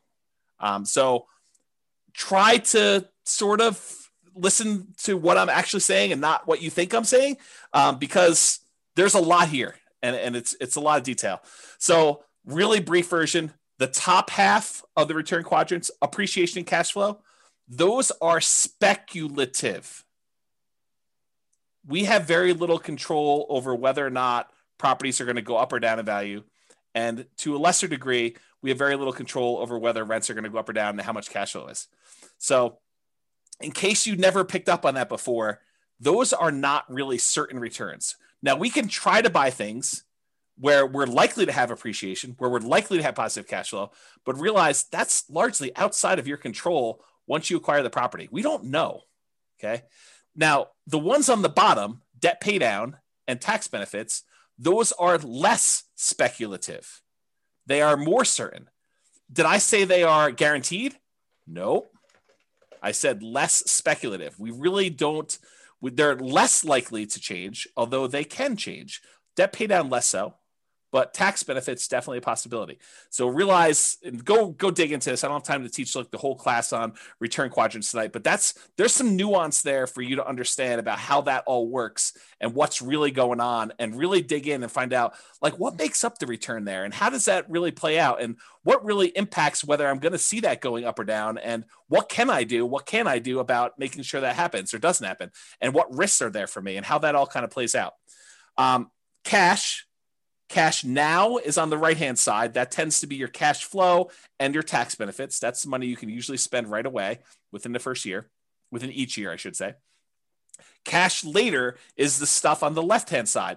That tends to be appreciation and debt pay down. That's the equity you're building up in your property that you can only usually access when you do a refinance and get the money out, cash out refinance, or you sell the property. Okay, and then realize one of the things that I think most people didn't realize, and I definitely didn't understand like I do today, is this concept of return on investment versus return on equity and how those change over time. Specifically, how your return on equity actually decreases. It goes down over time. So that's something I didn't realize how that worked exactly, and now I understand it much, much better, and I think it's an important lesson, something I wish I had known long time ago.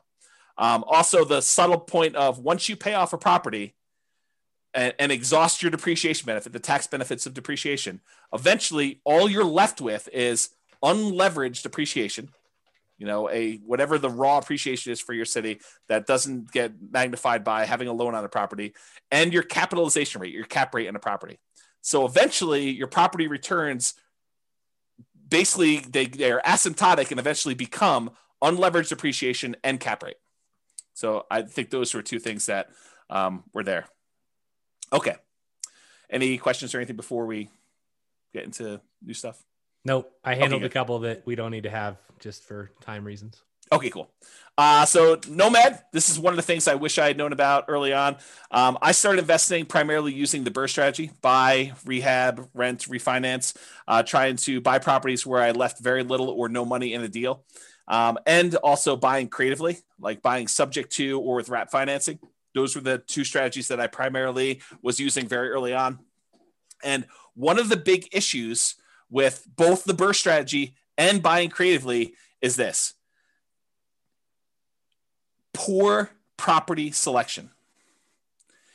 You don't get to choose from all the properties available in the MLS when you have to buy it at a deep enough discount where you can buy it, rehab it, rent it out, and refinance it and pull your money out. There's a very limited number of properties where you could do that. And so you end up selecting oftentimes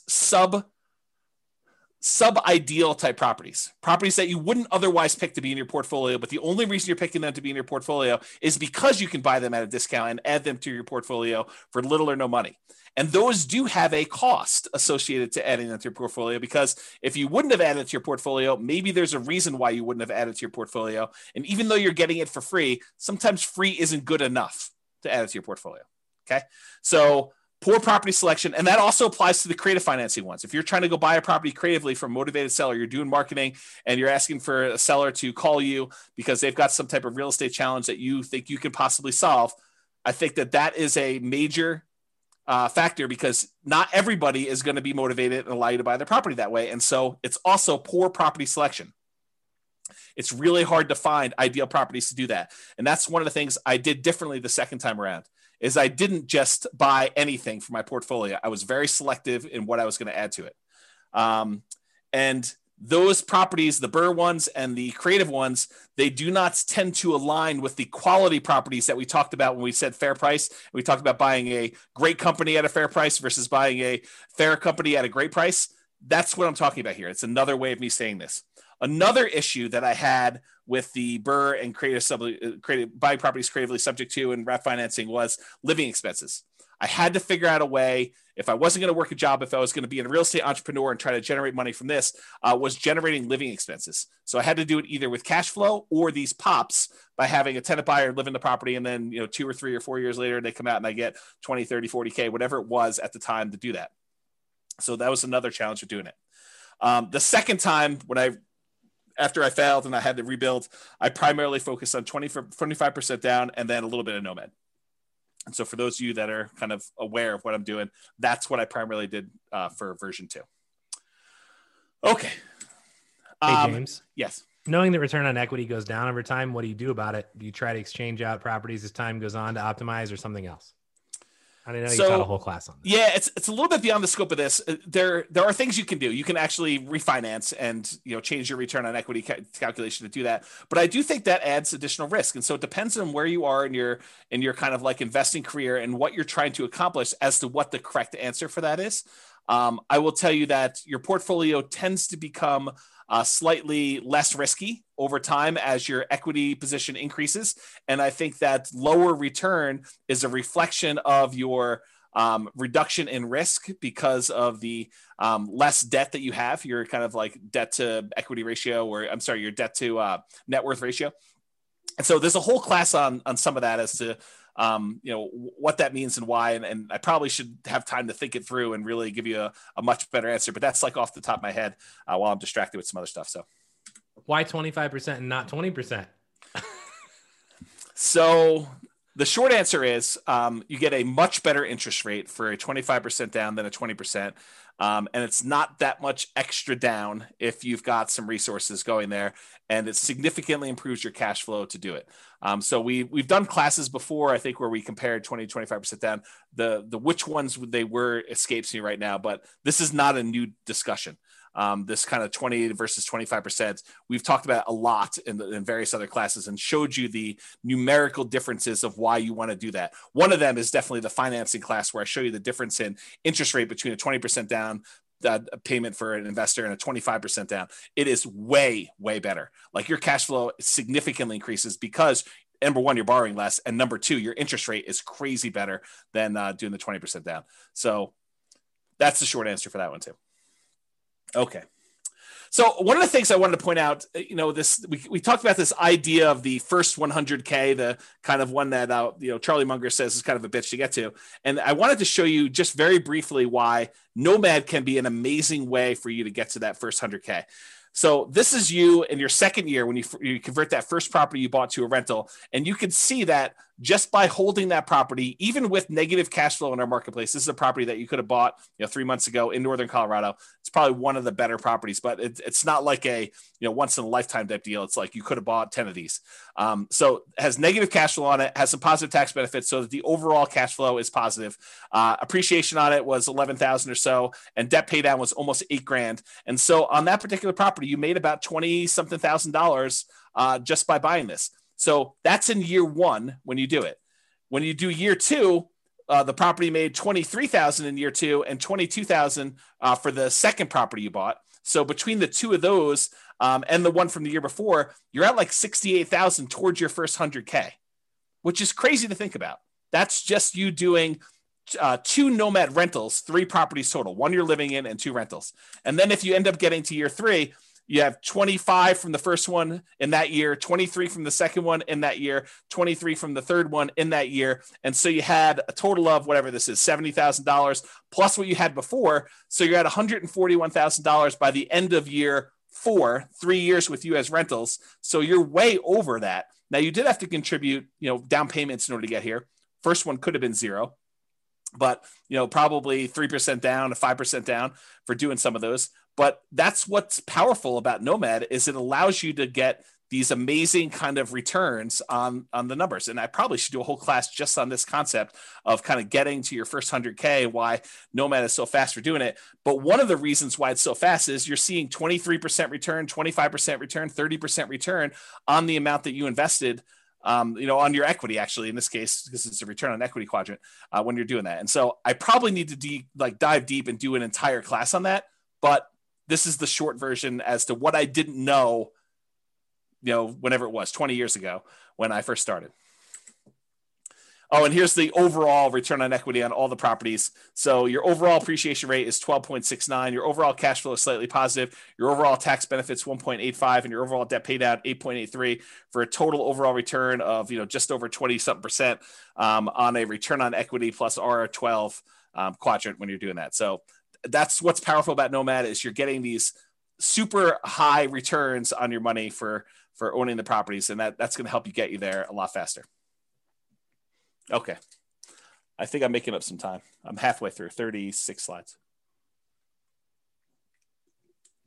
Focus. When I was running my marathon, Brian was texting me videos of The Rock in the gym saying focus. That's what he was doing when I was doing that on my phone. Focus. My phone is actually named Focus. Really? Should be named like lack of focus, like distraction. No, that's not your phone.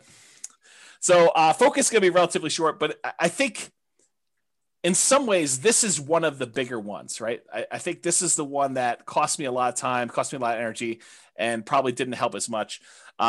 It's this idea of shiny object syndrome where, you hear about a new course on, I don't know, reverse wholesaling or option auction strategy or flipping houses remotely or virtual wholesaling or whatever it is that's the new attractive thing of the day, or day trading or buying domain names or whatever it is.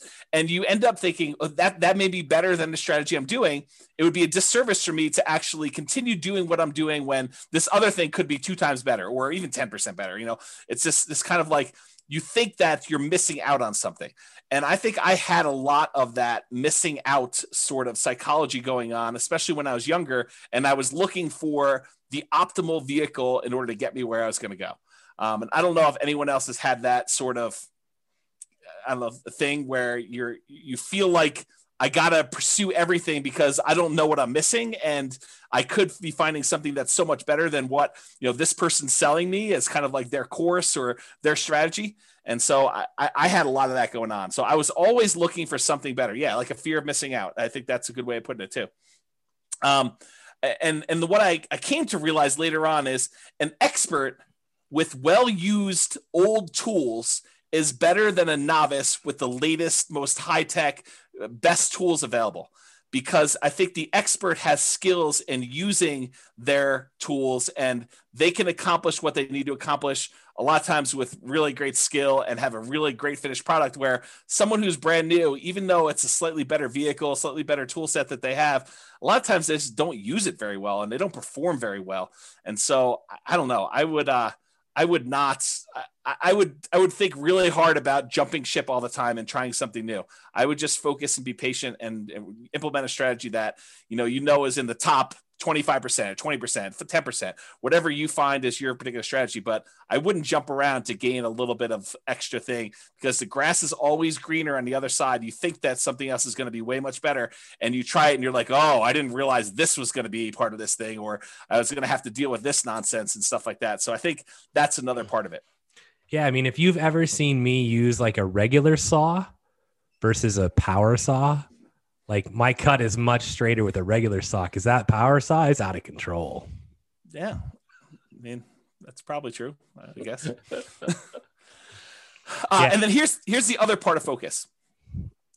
Here's a quote from the Bible: "Where there is no vision, the people perish, but he that keepeth the law, happy is he." And that's from Proverbs 29:18, King James Version.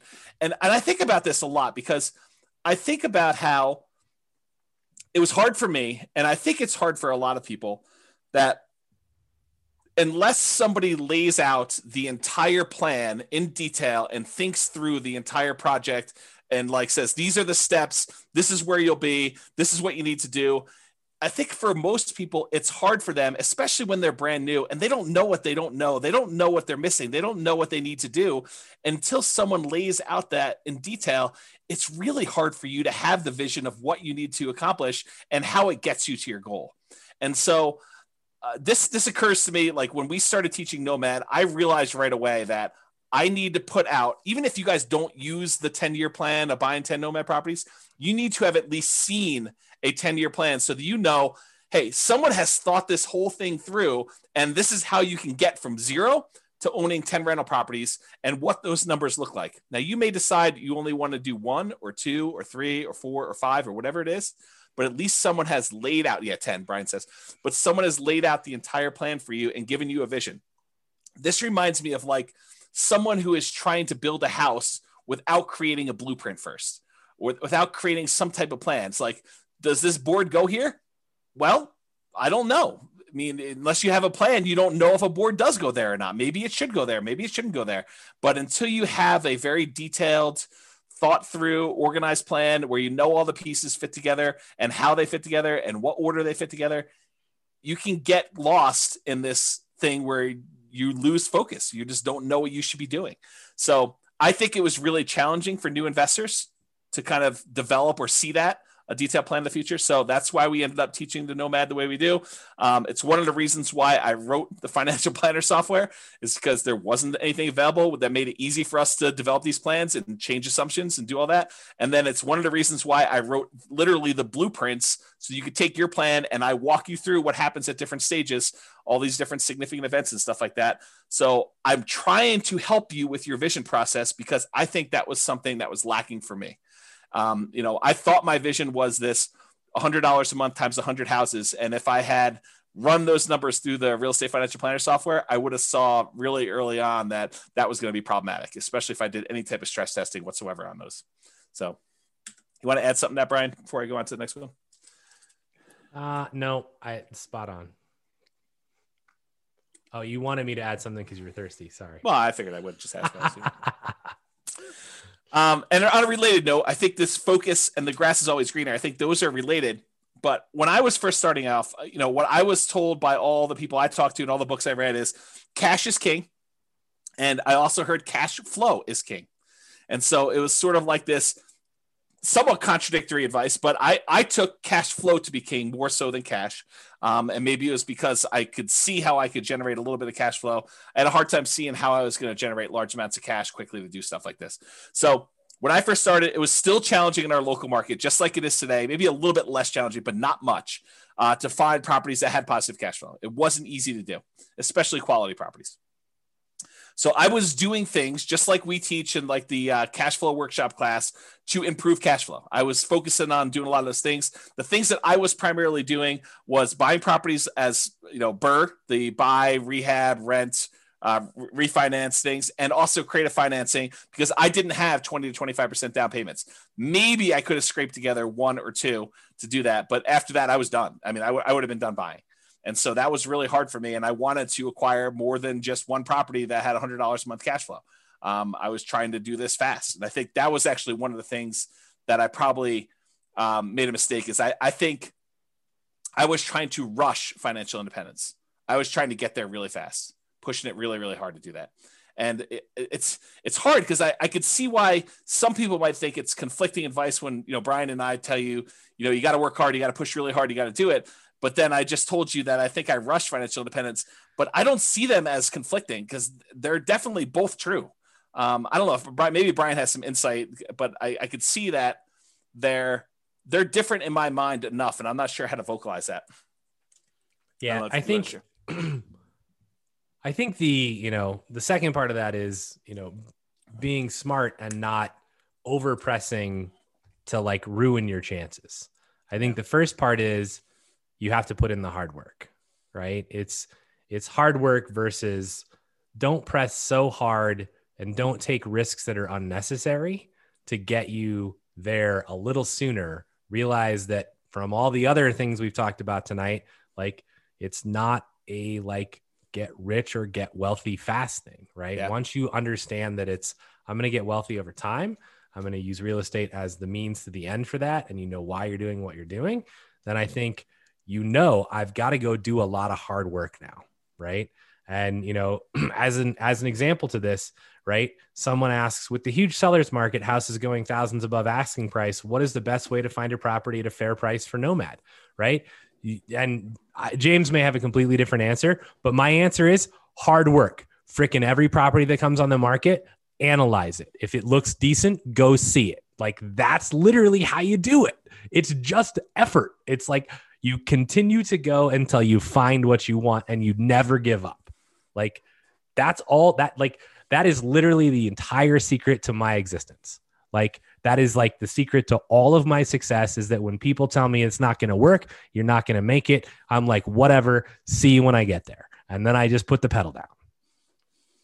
Yeah, I'll answer that question slightly differently. And I think in our market right now, in order to do that, I would say you're not trying to buy 12 properties right now. Although the crazy thing is we could see appreciation and rents increasing for the next decade or more. And I would have made a mistake doing this. But I think if you're just trying to acquire one property, you're buying something that has good long-term economics. I think that's what you're trying to focus on, is buying something of quality that you would want to have in your portfolio 30 years from now. And it's possible that that property will have a dip in the short term, but I think over a very long period of time, if you pick a property of quality that is likely to have really good long-term economics, even if you're paying a small premium today, it's going to be cheap in the long run. And I think that's part of how I look at it now. Yeah. Yeah. So Dan says working hard does not equal rushing. Yeah. And Hunter says, that's actually a super interesting point. Thanks for pointing that out. In many ways, that's how I've interpreted hard work. Right. And it's not about how fast you can get there. Right. Like, if you were hiring an employee, would you rather have the person that rushed to get their job done, or would you rather have the person that did their job really well, but they both worked equally hard, but one rushed? Which one do you think has more mistakes, and which one do you think is the long-term employee? That's the person you want to be. Yeah. Yeah. That's definitely some good points about that. I mean, there's a lot of nuance and subtlety to some of this stuff. And I think that, especially since I've identified some, if I can get beyond the emotional attachment I have to some of these points and the kind of like carnage associated with it for me, I think there's some real good lessons for us to continue to repeat in the future for NCRAG. But I think, I just need to work on, I think, getting beyond that. Yeah. Unless there's something else, I'll get to continue on with this slide and then move and stuff. So when I was doing a lot of the BRRRR and creative strategy stuff, we could have found some deals that had good cash flow, that had decent cash flow. The challenge I had was those were really rare. They were like super infrequent of finding ones that were decent cash flow on that. So the challenge I was suffering with was I knew I needed a certain number of properties, 100 properties for me if I was just going to do $100 a month, and I was, and I was going to try to do 10K a month in passive income, or 200 if it was me and my partner, or I need to do $200 per month and have 100 of these. So for me, I had to get to this big number, and I was thinking to myself, if our pace is 1/10 of what it was, because I'm really selective in the properties that I'm buying with these things, it's going to take me forever to get to 100 properties or 200 properties. And that was one of the things I struggled with early on, is this idea of acquisition pace and deal quality. And I think I landed on the side of pace, at least for a period of time. And I think that hurt me. And I think if I had to do it over again, I'm not sure I would do it exactly the same way. I think I would have done more, having done it again a second time. I have done it with quality. I've done it with more quality type stuff than I have than pace and just adding stuff to my portfolio because I could. So that's something to kind of remember. And this is a slide. I won't go into a ton of detail. This was in the cash flow versus appreciation class. And it talks about how markets historically, some of them have had really good appreciation. Some of them have had really good rent appreciation. There are some that have had negative appreciation, but really good rent. And so it's like, this is a breakdown of how many existed for each breakdown of market. And go watch that class, because I did a much better job of explaining that in that class. And this is probably a topic for more conversations. But what I did also want to point out is, just because a market had great appreciation in the past and great rent appreciation in the past does not mean in any way that is going to continue in the future. I think that you need to understand what is driving some of these things and try to look into the future as best you can, because it's really hard to do, and try to say, Do I think that this is going to be a property that over a very long period of time is going to have very positive economic kind of like perspective or a very good economic benefits of owning for a long time? Short term, it's really hard to predict. Long term, it's really hard to predict. But I think that's part of what you're trying to do, is trying to evaluate, where this will be at some point long in the future. And on that note, do you want to say something, Brian? Speaking of reserves, do you have a tool or chart evaluating the portfolio risk? Yes. So in the Real Estate Financial Planner, there's probably 2 or 3 really good charts for risk evaluation. One of them is debt to net worth. The other one is a new chart. I'm not sure if you even got an email on it yet. It's liquidity or account balances to debt. I think that's the other chart. So it shows you a measure of like how liquid you are in your account balances compared to your debt load. And then another one is the number of months of reserves for your entire portfolio. It adds up all the expenses on all of your properties, including rentals and owner occupants. It adds up all the expenses you have programmed in there for your personal like living expenses. And it tells you how many months you have of reserves for all those things for the entire portfolio. And you can see your kind of like reserve balance over the course of 40 years or 60 years or whatever you're running there. And I think that's another interesting metric. And there's more coming. Okay. Past is not equal to future. So, we talked about this idea about appreciation to past does not mean appreciation is going to be in the future. Cash flow to past does not mean it's going to be cash flow in the future. Just because a market has done well doesn't mean it will do well for you in the future. Just because a market has done poorly in the past doesn't mean it won't do well in the future. You need to try to understand the why behind it, which is really difficult to do, especially with unprecedented times. And we're not really sure like what's going to be the major factor in things and how those are all going to play out, but you have to do the best you can. And you may still be wrong. And I think that was a major thing that I had a problem with early on is I had a fear of being wrong. And I think that still comes up today. I think that's part of the ego thing, right? Like being wrong and a feeling like I should have known. And I think that's definitely an issue I have going forward. But, maybe you're better at that than I am. I think the goal is to buy something with long-term positive prospects. Try to put the odds in your favor. Doesn't mean that you're not going to make mistakes. Doesn't mean that you're not going to fail. But I think trying to put odds in your favor and making reasonable size bets. Don't bet the farm because it's 51% in your favor. I think that's another key part of this. And that's one of the reasons why I like the nomad strategy is that you can actually keep big reserves and buy a property and get really good returns on the small amount. And if something starts to go against you a year later, you can actually buy in again and take a better bet because now the odds are even more in your favor because you're buying at a bigger discount or buying a slightly different market or whatever you have to do in order to continue to buy and acquire things correctly. And then market timing is a fool's errand. Trying to say the market's at its top, I'm not going to buy now, or the market's at its bottom, I'm going to buy as much as I can. I think that's really difficult to do. And there's a lot of people that agree with me. I've got a whole bunch of little quotes. I'm going to read you some of them just flying through. I'm not going to comment on all of them, but I do think that it's important for you to realize that I'm not alone in this philosophy that timing the markets is incredibly difficult to do. It's really, really hard and it's inaccurate. And there's no one that's really been super successful at it. And some of these guys are the richest men in the world. And so it's not just James's crazy little idea. This is people like Warren Buffett and Peter Lynch and Charlie Munger and all these other guys about market timing. So Warren Buffett says, we continue to make more money when snoring than when active. And he's talking about not constantly buying and selling into the market. Bernard Baruch, or whatever his name is, only liars manage to always be out during bad times and in during good times. So it goes to show that. If you don't believe this, like I used to day trade. So if you don't believe this, try and go day trade and just try and get in when it's like bad and out when it's good. And like, good luck. I mean, it's just, no one can do it. Like you might do it consistently for 6 months, but can you do it consistently for 20 years? Yeah. The answer is probably not. Here's Peter Lynch. Far more money has been lost by investors preparing for corrections or trying to anticipate corrections than has been lost in corrections themselves. That's Peter Lynch. Benjamin Graham, who's Warren Buffett's mentor, says, in the financial markets, hindsight is forever 20/20, but foresight is legally blind. And thus, for most investors, market timing is a practical and emotional impossibility. Another Peter Lynch things. I can't recall ever once having seen the name of a market timer on Forbes' annual list of the richest people in the world. If it were truly possible to predict corrections, you'd think somebody would have made billions by doing it. Good point. Daniel Kahneman says the average investor's return is significantly lower than market indices due primarily to market timing, them trying to time the market.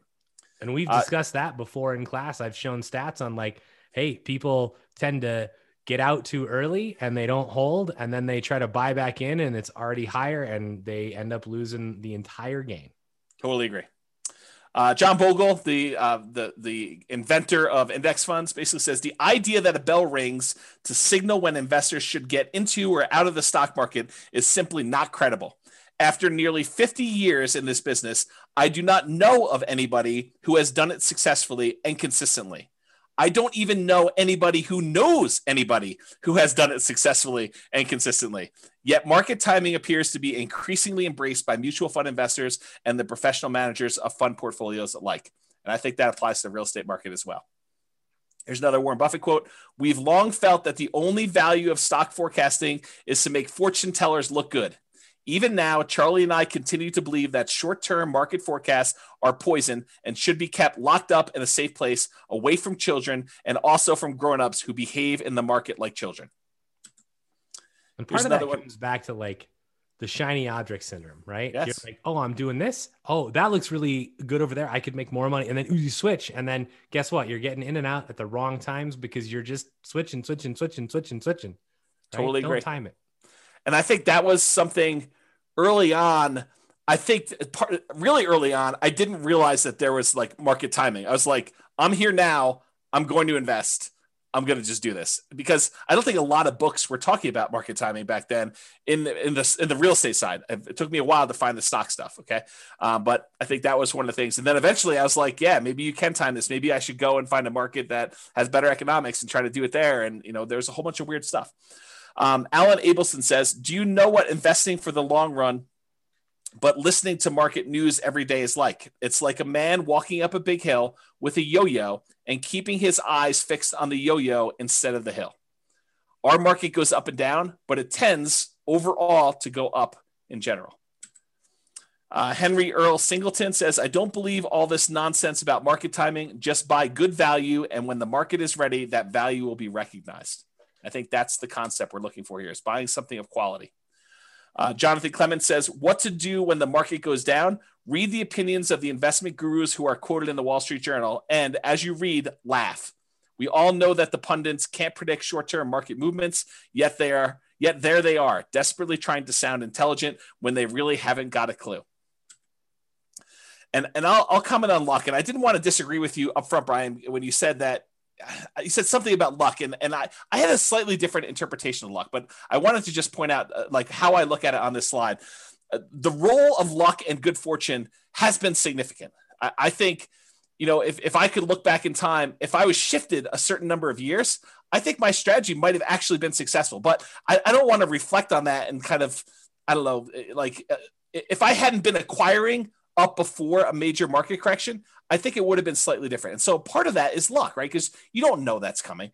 So I should have been more prepared and like looking back and saying, okay, what could I have done differently? Even if I had picked a bad time in the marketplace, I should have been more prepared personally, mentally, financially, definitely emotionally, for an inevitable bad luck and bad fortune, kind of like a stoicism sort of philosophy of, this is going to happen, guys. I mean, market corrections they're going to happen.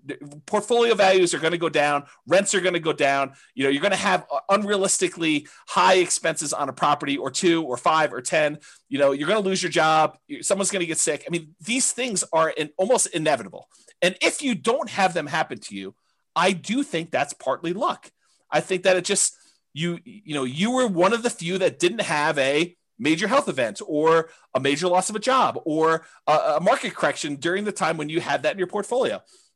And so I think going in here thinking that that's not going to happen to you, that you're going to invest and the market's not going to correct, I think that's folly. I think that you should mentally, physically, financially, emotionally prepare for having that sort of correction and thinking it through as to what that looks like and what can you do about it. Being smart, in my opinion, is planning for these things, whether they happen or not. If you don't have them, you're lucky that they didn't happen for you, not that you were lucky that things went well for you. I don't know. That's sort of how I look at it. And I'll point out like 2 more points. That I don't know if Brian wants to comment on some of this. Even amazing businesses become distressed. That's largely what the value investing community is talking about. They talk about waiting for great businesses to have some type of temporary setback and buying in at those times. So even if we have this great real estate business, you can expect at some point that it's going to experience, at least at some level, some distress.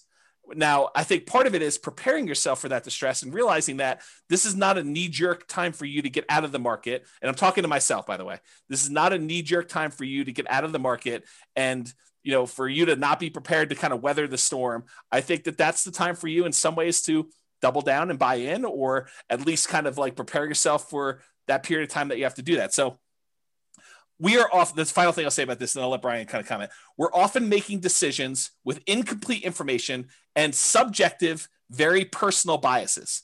So we believe certain things about what's going to happen, how it's going to happen, and stuff like that. I think they're very subjective. I think they're very personal to us, and they could be based on historical experience. They could be based on you not knowing. I mean, they could be based on just things you've heard, how you were raised, all that other stuff. But we're never going to have a complete 100% view of everything that's going to happen, everything that has happened, everything that could have an impact. And so you have to get good at making decisions in partial darkness. I don't know, Brian, do you want to comment on some of that? Yeah, I don't know what your disagreement with my definition of luck was. I think you just said something like, you weren't lucky or something like that. And I think that everybody has some aspect of luck, right? Maybe it was when we have to go rewind it if we're going to do that, but it was something about how you just happened to be investing during a time when everything has gone really, really well so far for you. And I think you're planning for a rainy day, but if you had started at a different time, it might not look exactly the same. Maybe that's what it was. I don't think it would look exactly the same. I think I was in a position where had I even started in 2007, which, Dan even makes a comment, right? In here, the advantage of real estate as compared to stock is that you're dealing with a real tangible asset. A big chunk of my portfolio was bought just before the 2007 burst. It never affected us because rents were coming in and we weren't selling the properties, right? So they had enough, I assume, in reserves to cover whatever was happening. And obviously in depth about my situation, but my guess is that if I had bought a bunch of properties in 2007, I would still be okay, right? But I think there are definitely events. And I think this is the hard part about life, right? So in poker, you could be holding kings and I could be holding aces, and we could literally turn our cards up. I would shove my entire, pot in, my entire bankroll in every single time against you. Because I would win. I would win every single time. Right. And I'm an 81% favorite, roughly. It's 80 point something, but I'm an 81% favorite. And what poker players and what investors and what I think people in real life don't realize is that odds are odds based on an infinite amount of time.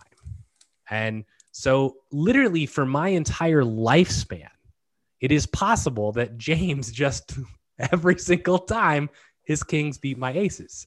And this happened at the poker table as well. But it's you literally see this. And so this is what makes investing or poker playing or anything really difficult, because if I go to the poker room for a year in a row and every time I make the right decision, I get not rewarded and James wins all the money. Yeah. And I'm like, I'm making the right decision. And it turns out I could be the best poker player in the world, which I am not by a long shot.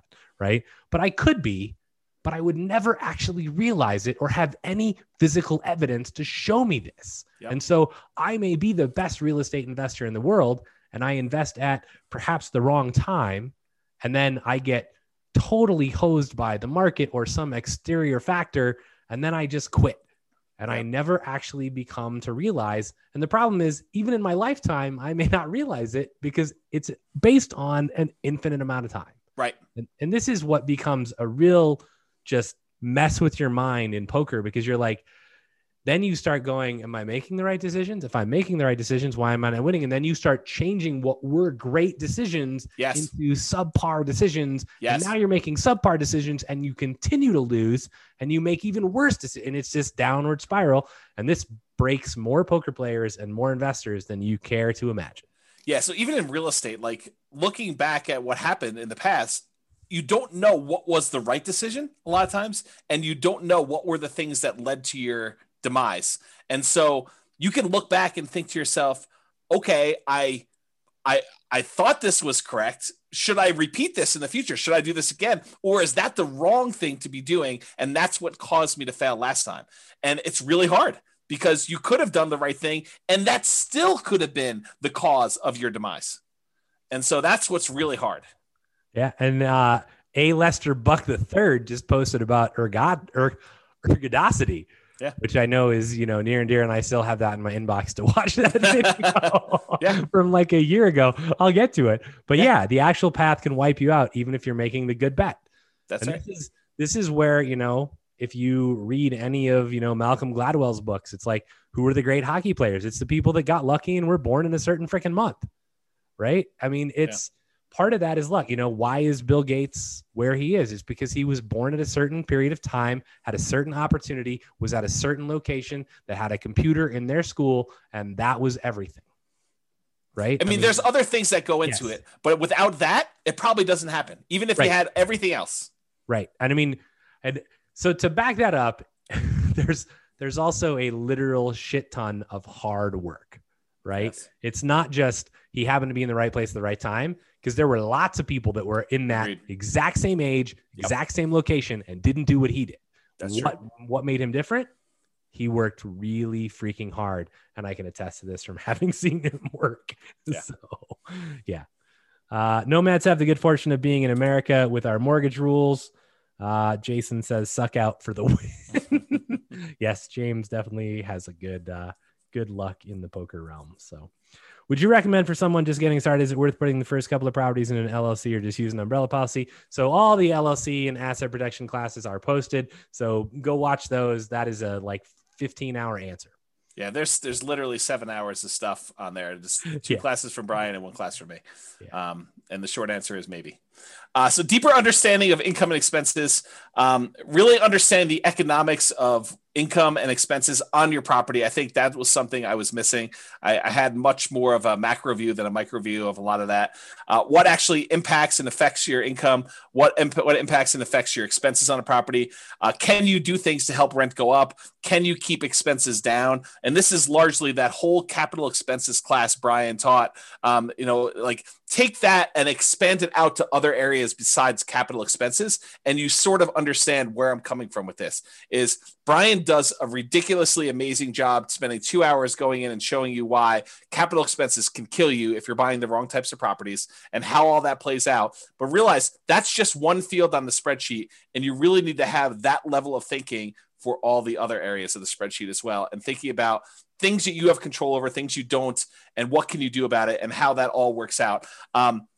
The capital expenses happens to be one of the big downsides of that initial, buy, rehab, rent, refi type of strategy, and buying creatively, because you have very little control over what properties you get. And sometimes you're taking on, risks that they're hidden beyond the spreadsheet. They're not just clear as day on the surface of the spreadsheet. So just realize that was one of the challenges I had personally. And then I think finally, sharpen the saw. I think this is the last one. Constant improvements. So you're never done learning. I think that was another lesson. And I feel really fortunate in that I think I had part of this early on because I've always been a big reader. I've always read a ton of books, but it's more than just reading. It's constantly studying and reading and implementing and tweaking and trying to apply what you're doing and going out into other areas. Like if I had not expanded out into some of the stock market stuff, I wouldn't have been able to pull some of those back and kind of apply them to how I think about real estate. And I do think that a lot of those ideas have helped me become a better real estate investor. And if I hadn't done that, I don't think I would have missed out on some pretty good improvements and strategies. So you should also take time to think and reflect and plan. I think that's one thing that I probably didn't do as much of. I would read a lot, but I wouldn't take time to actually process and implement. And I think Brian has been critical of that before. And I think it's fair. It's a fair criticism that, I'll read 50 plus books a year, but he's like, well, did you implement the last book you read? Did you take time to think about that and do it? And sometimes it's no, but sometimes it is yes. I mean, sometimes I do that. And if I take a break after a while, I try to go and, I don't know, put it all together and make it all work. But sometimes it's hard to synthesize after you've been away from a book for 4 months that you only read once. So it's a fair criticism, and one that I think I should do better on even in the future, but I definitely didn't do nearly as much of that in the past. And then related to this is test your assumptions. You have an assumption about how things work or why things the way that they are. And I think you need to ask yourself, is that really true? Is that a true assumption? Or is it just been that way for 80% of the time and I haven't seen the other 20% yet? And what if the opposite were true? Or what if that was not true?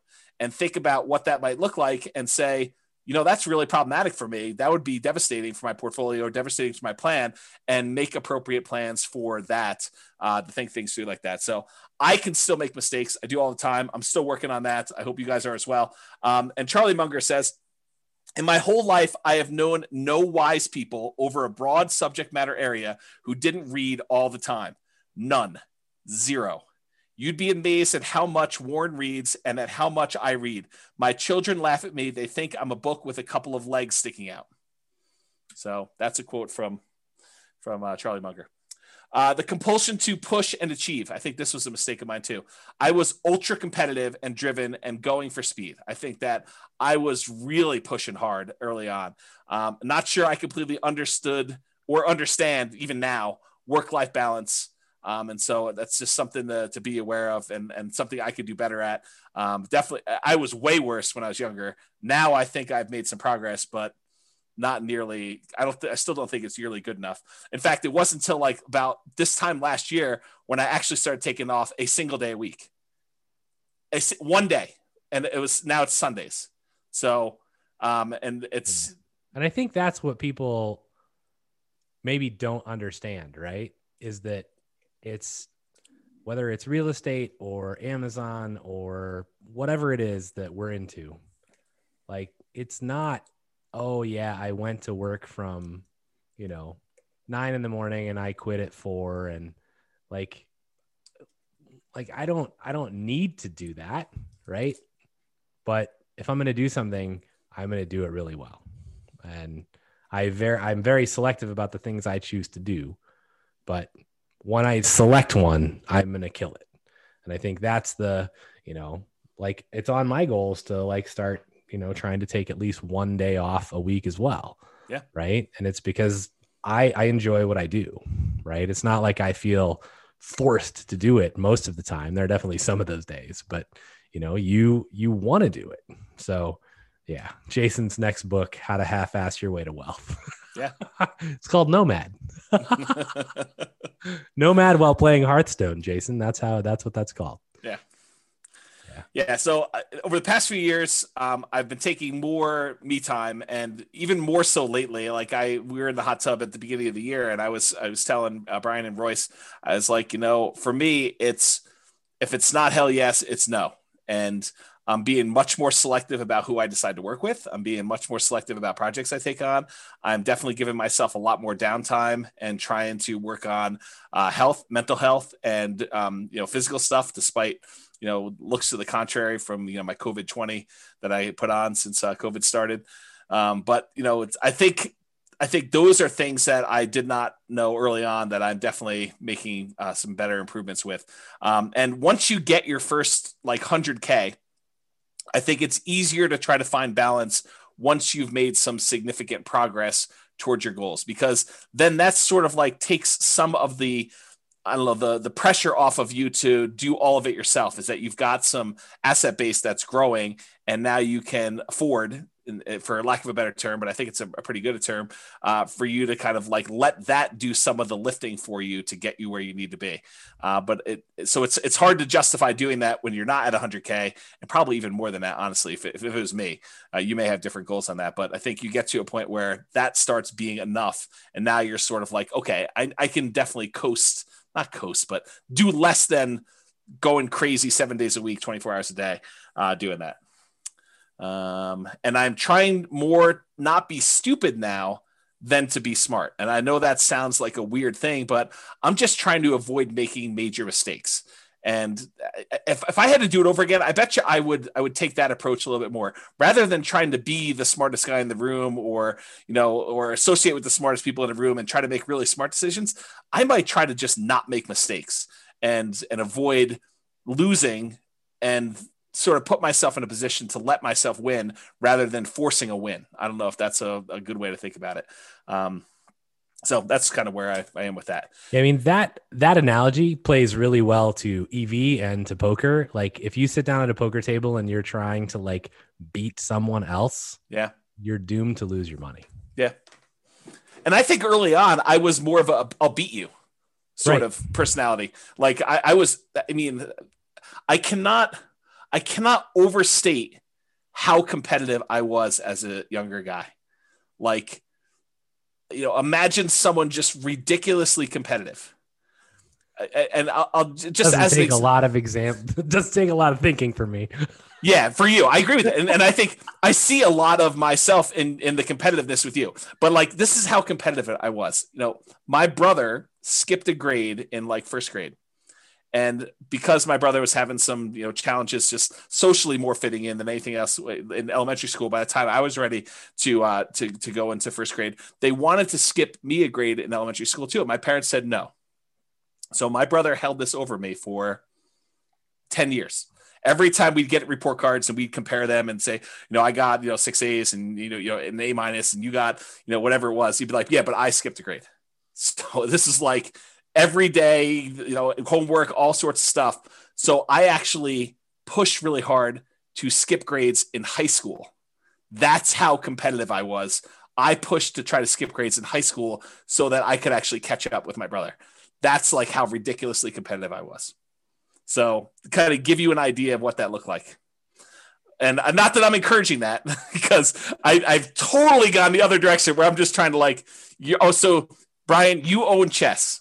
I'm not even going to play you because I don't even want to start the competition with playing chess. So I concede. It's all you. You own the chess space. So that's sort of what it is. So, yeah. All right. So the last slide is final thought. And this literally is the last slide. Everyone wants to know if you skipped a grade. I did. Multiple. Yes. I started college at 15. So that's how I did it. But yes, like really crazy, ultra competitive to do that.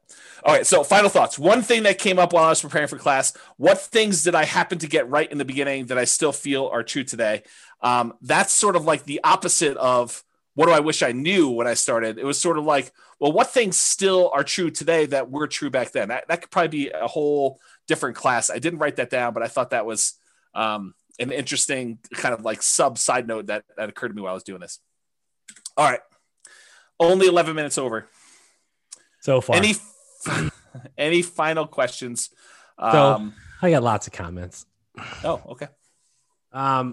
So I think, on the reading thing, it's very interesting, right? Because James acquires lots of knowledge and breadth of knowledge and reads a ton of books. And I read books almost out of necessity.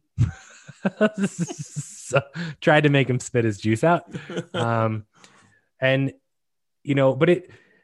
I will say that, one easy way to avoid reading as much as James is have a best friend that reads as much as James does, and then sit in a hot tub with him and tell him your problems. And then he can tell you all the books you should read.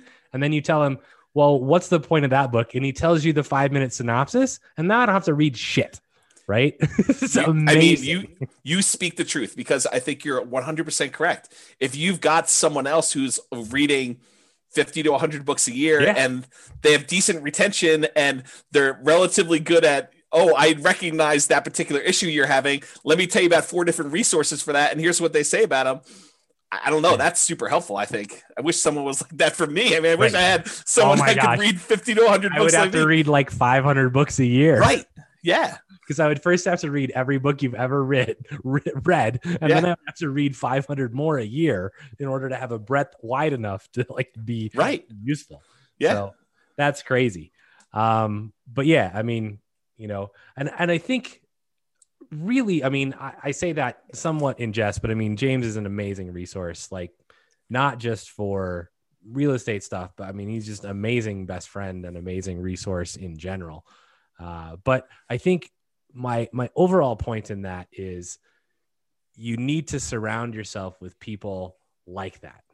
Like, this is part of not failing as hard when you fail, is if you have people around you who are like, okay, you know, I understand what you're going through. Let's talk about it. And you can at least, if nothing more than get it off your chest, which James hates to do. Right. But having the people around you that are going to support you through that process. I mean, huge setback in my life. I went through a divorce and James was there every day. So, and it makes a difference. So find the people that care about you.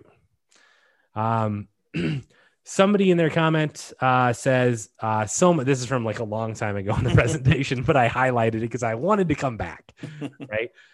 It says, so much value in a great mentor, one that has a tried and true and approaches and has made money doing them. And I have this thing about mentors.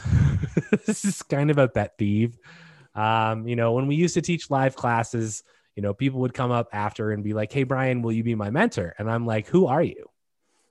And it's like, so I think there are great advantages to having an amazing mentor, but if you as their mentee are not delivering value back to them, then you need to reevaluate your relationship.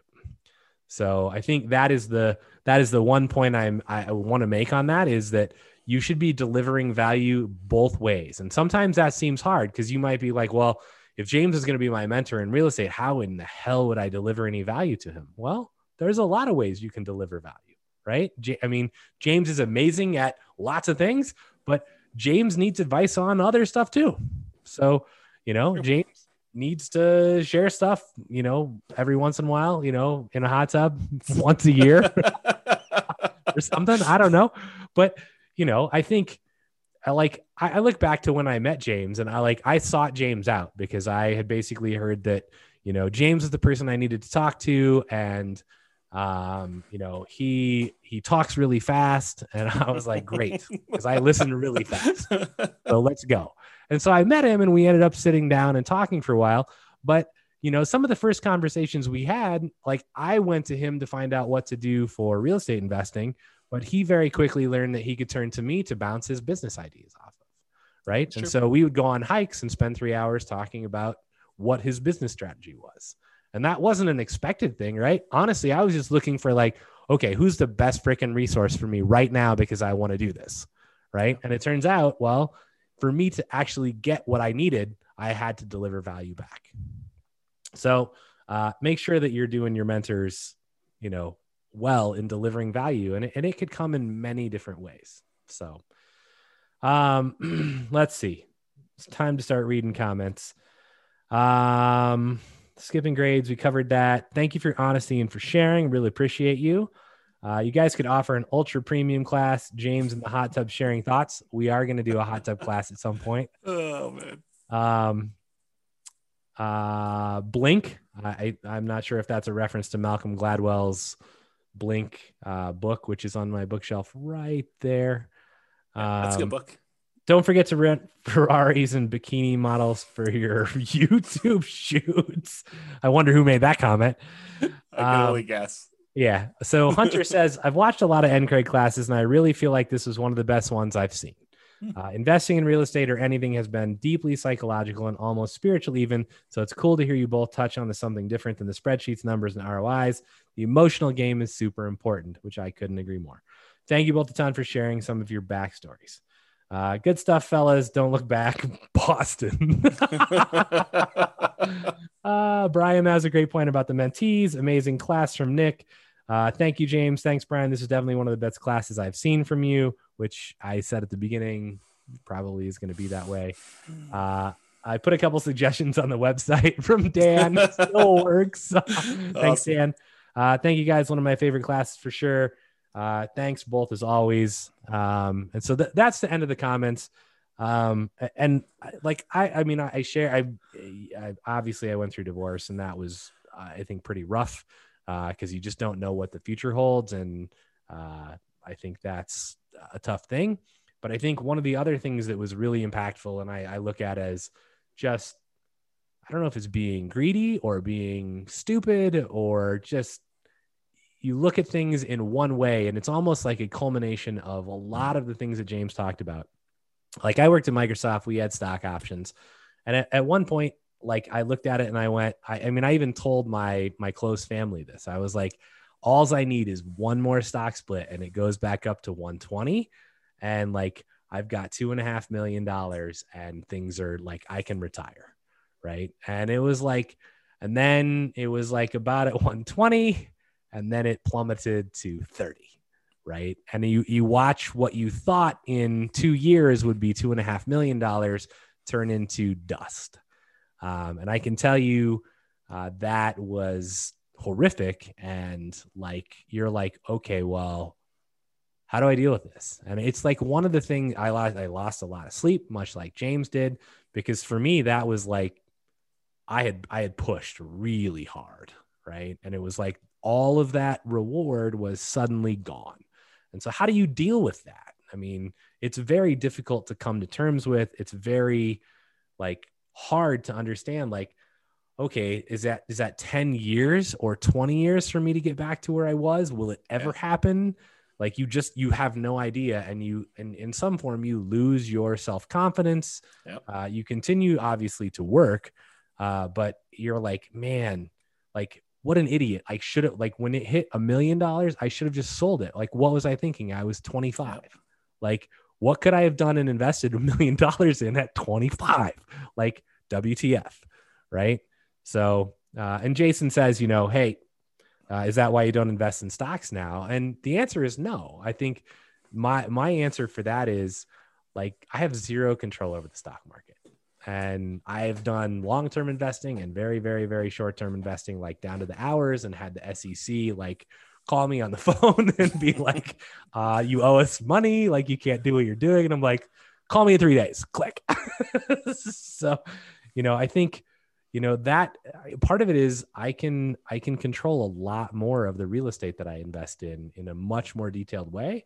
And it's, for me, it became put all my eggs in one basket that I deeply understand and watch that basket very closely. Yeah. And it's not like I don't have other sources of income, right? I mean, we obviously have an Amazon e-commerce business that does really well, but it's, over time I develop multiple sources of income. So, and I think that's prudent for every single one of you. Every time you buy a house, it's another stream of income. So, continue to do that. So, Carlos says, thank you so much. Best class ever. Thanks a lot for sharing your experience. Jason says, makes sense. Thank you. And then great advice as always. Thank you so much. So I don't know that I have anything else except get out there and buy some houses and work your ass off and get wealthy slowly. Yeah. All right. I feel a lot better now. I mean, now that it's done, although I still feel sensitive, like it's out in the world, but hopefully it helps some people. So I appreciate you guys being on here and allow me to do that. So thank you. I think it helps a lot of people. I think this is like the better version of the Halloween class that we've taught, where it's like, what could possibly go wrong with your investments? Your house could burn down. People could cook meth in your property. Yeah, I think that's like the reason I don't like that class. It's like a bitch session for everybody's like complaining. And that's like the person who comes there for the first time, who's got like the littlest bit of hesitation over like, toilets and tenants calling them. They hear these horror stories and it's like, well, I'm never invested in real estate. I mean, you saw me, I like failed. I came back. I mean, it's possible I could fail again. I don't think so, but I think that's the better version of, it's not, tenants calling you at 3:00 in the morning, especially if you have property manager. So, yep. I don't know. Yeah. Okay. We got love for you guys. Thank you, James. Thank you, Brian. Excellent class. You guys are all very welcome. So I hope I at least helped somebody. And I don't know. I feel a lot better now than I did at the beginning. Stay hard. Oh, that's good. It's David Goggins. It's go read the book. Thank you again, James and Brian. I appreciate you guys sharing both your hardships and your successes. You bet. You're more than welcome. So, all right, awesome, guys. Well, I'm gonna go drown myself in ice cream. Feel a little better about myself. Boston. So, listen to Boston. Yep. Yeah, that's what Mitch says. All right, guys. Have a great evening. Thank you for being on. I do appreciate it. Thanks, Brian. Thanks for your insight and addition to the class. I really do appreciate that. And I will see everybody next week. I will talk to y'all soon. Have a great night, everybody. Later. Bye-bye for now. Bye. With home prices up, mortgage interest rates up, and rents up, but not quite enough to counteract the higher prices and interest rates. Cash flow on rental properties in Carrollton is harder than ever. Book a call with the Real Estate Financial Planner to apply our proprietary 88 strategies to improve cash flow on your rentals. See the show notes for a link to schedule your call and improve your cash flow today. If you're a real estate agent, lender, or professional in Carrollton that wants to help our real estate investor listeners, consider reaching out to learn about collaboration opportunities with this podcast. We'd love to add more value to our listeners by having you assist our investors buy, sell, and finance their real estate investments. See the show notes to schedule a call to discuss collaboration opportunities.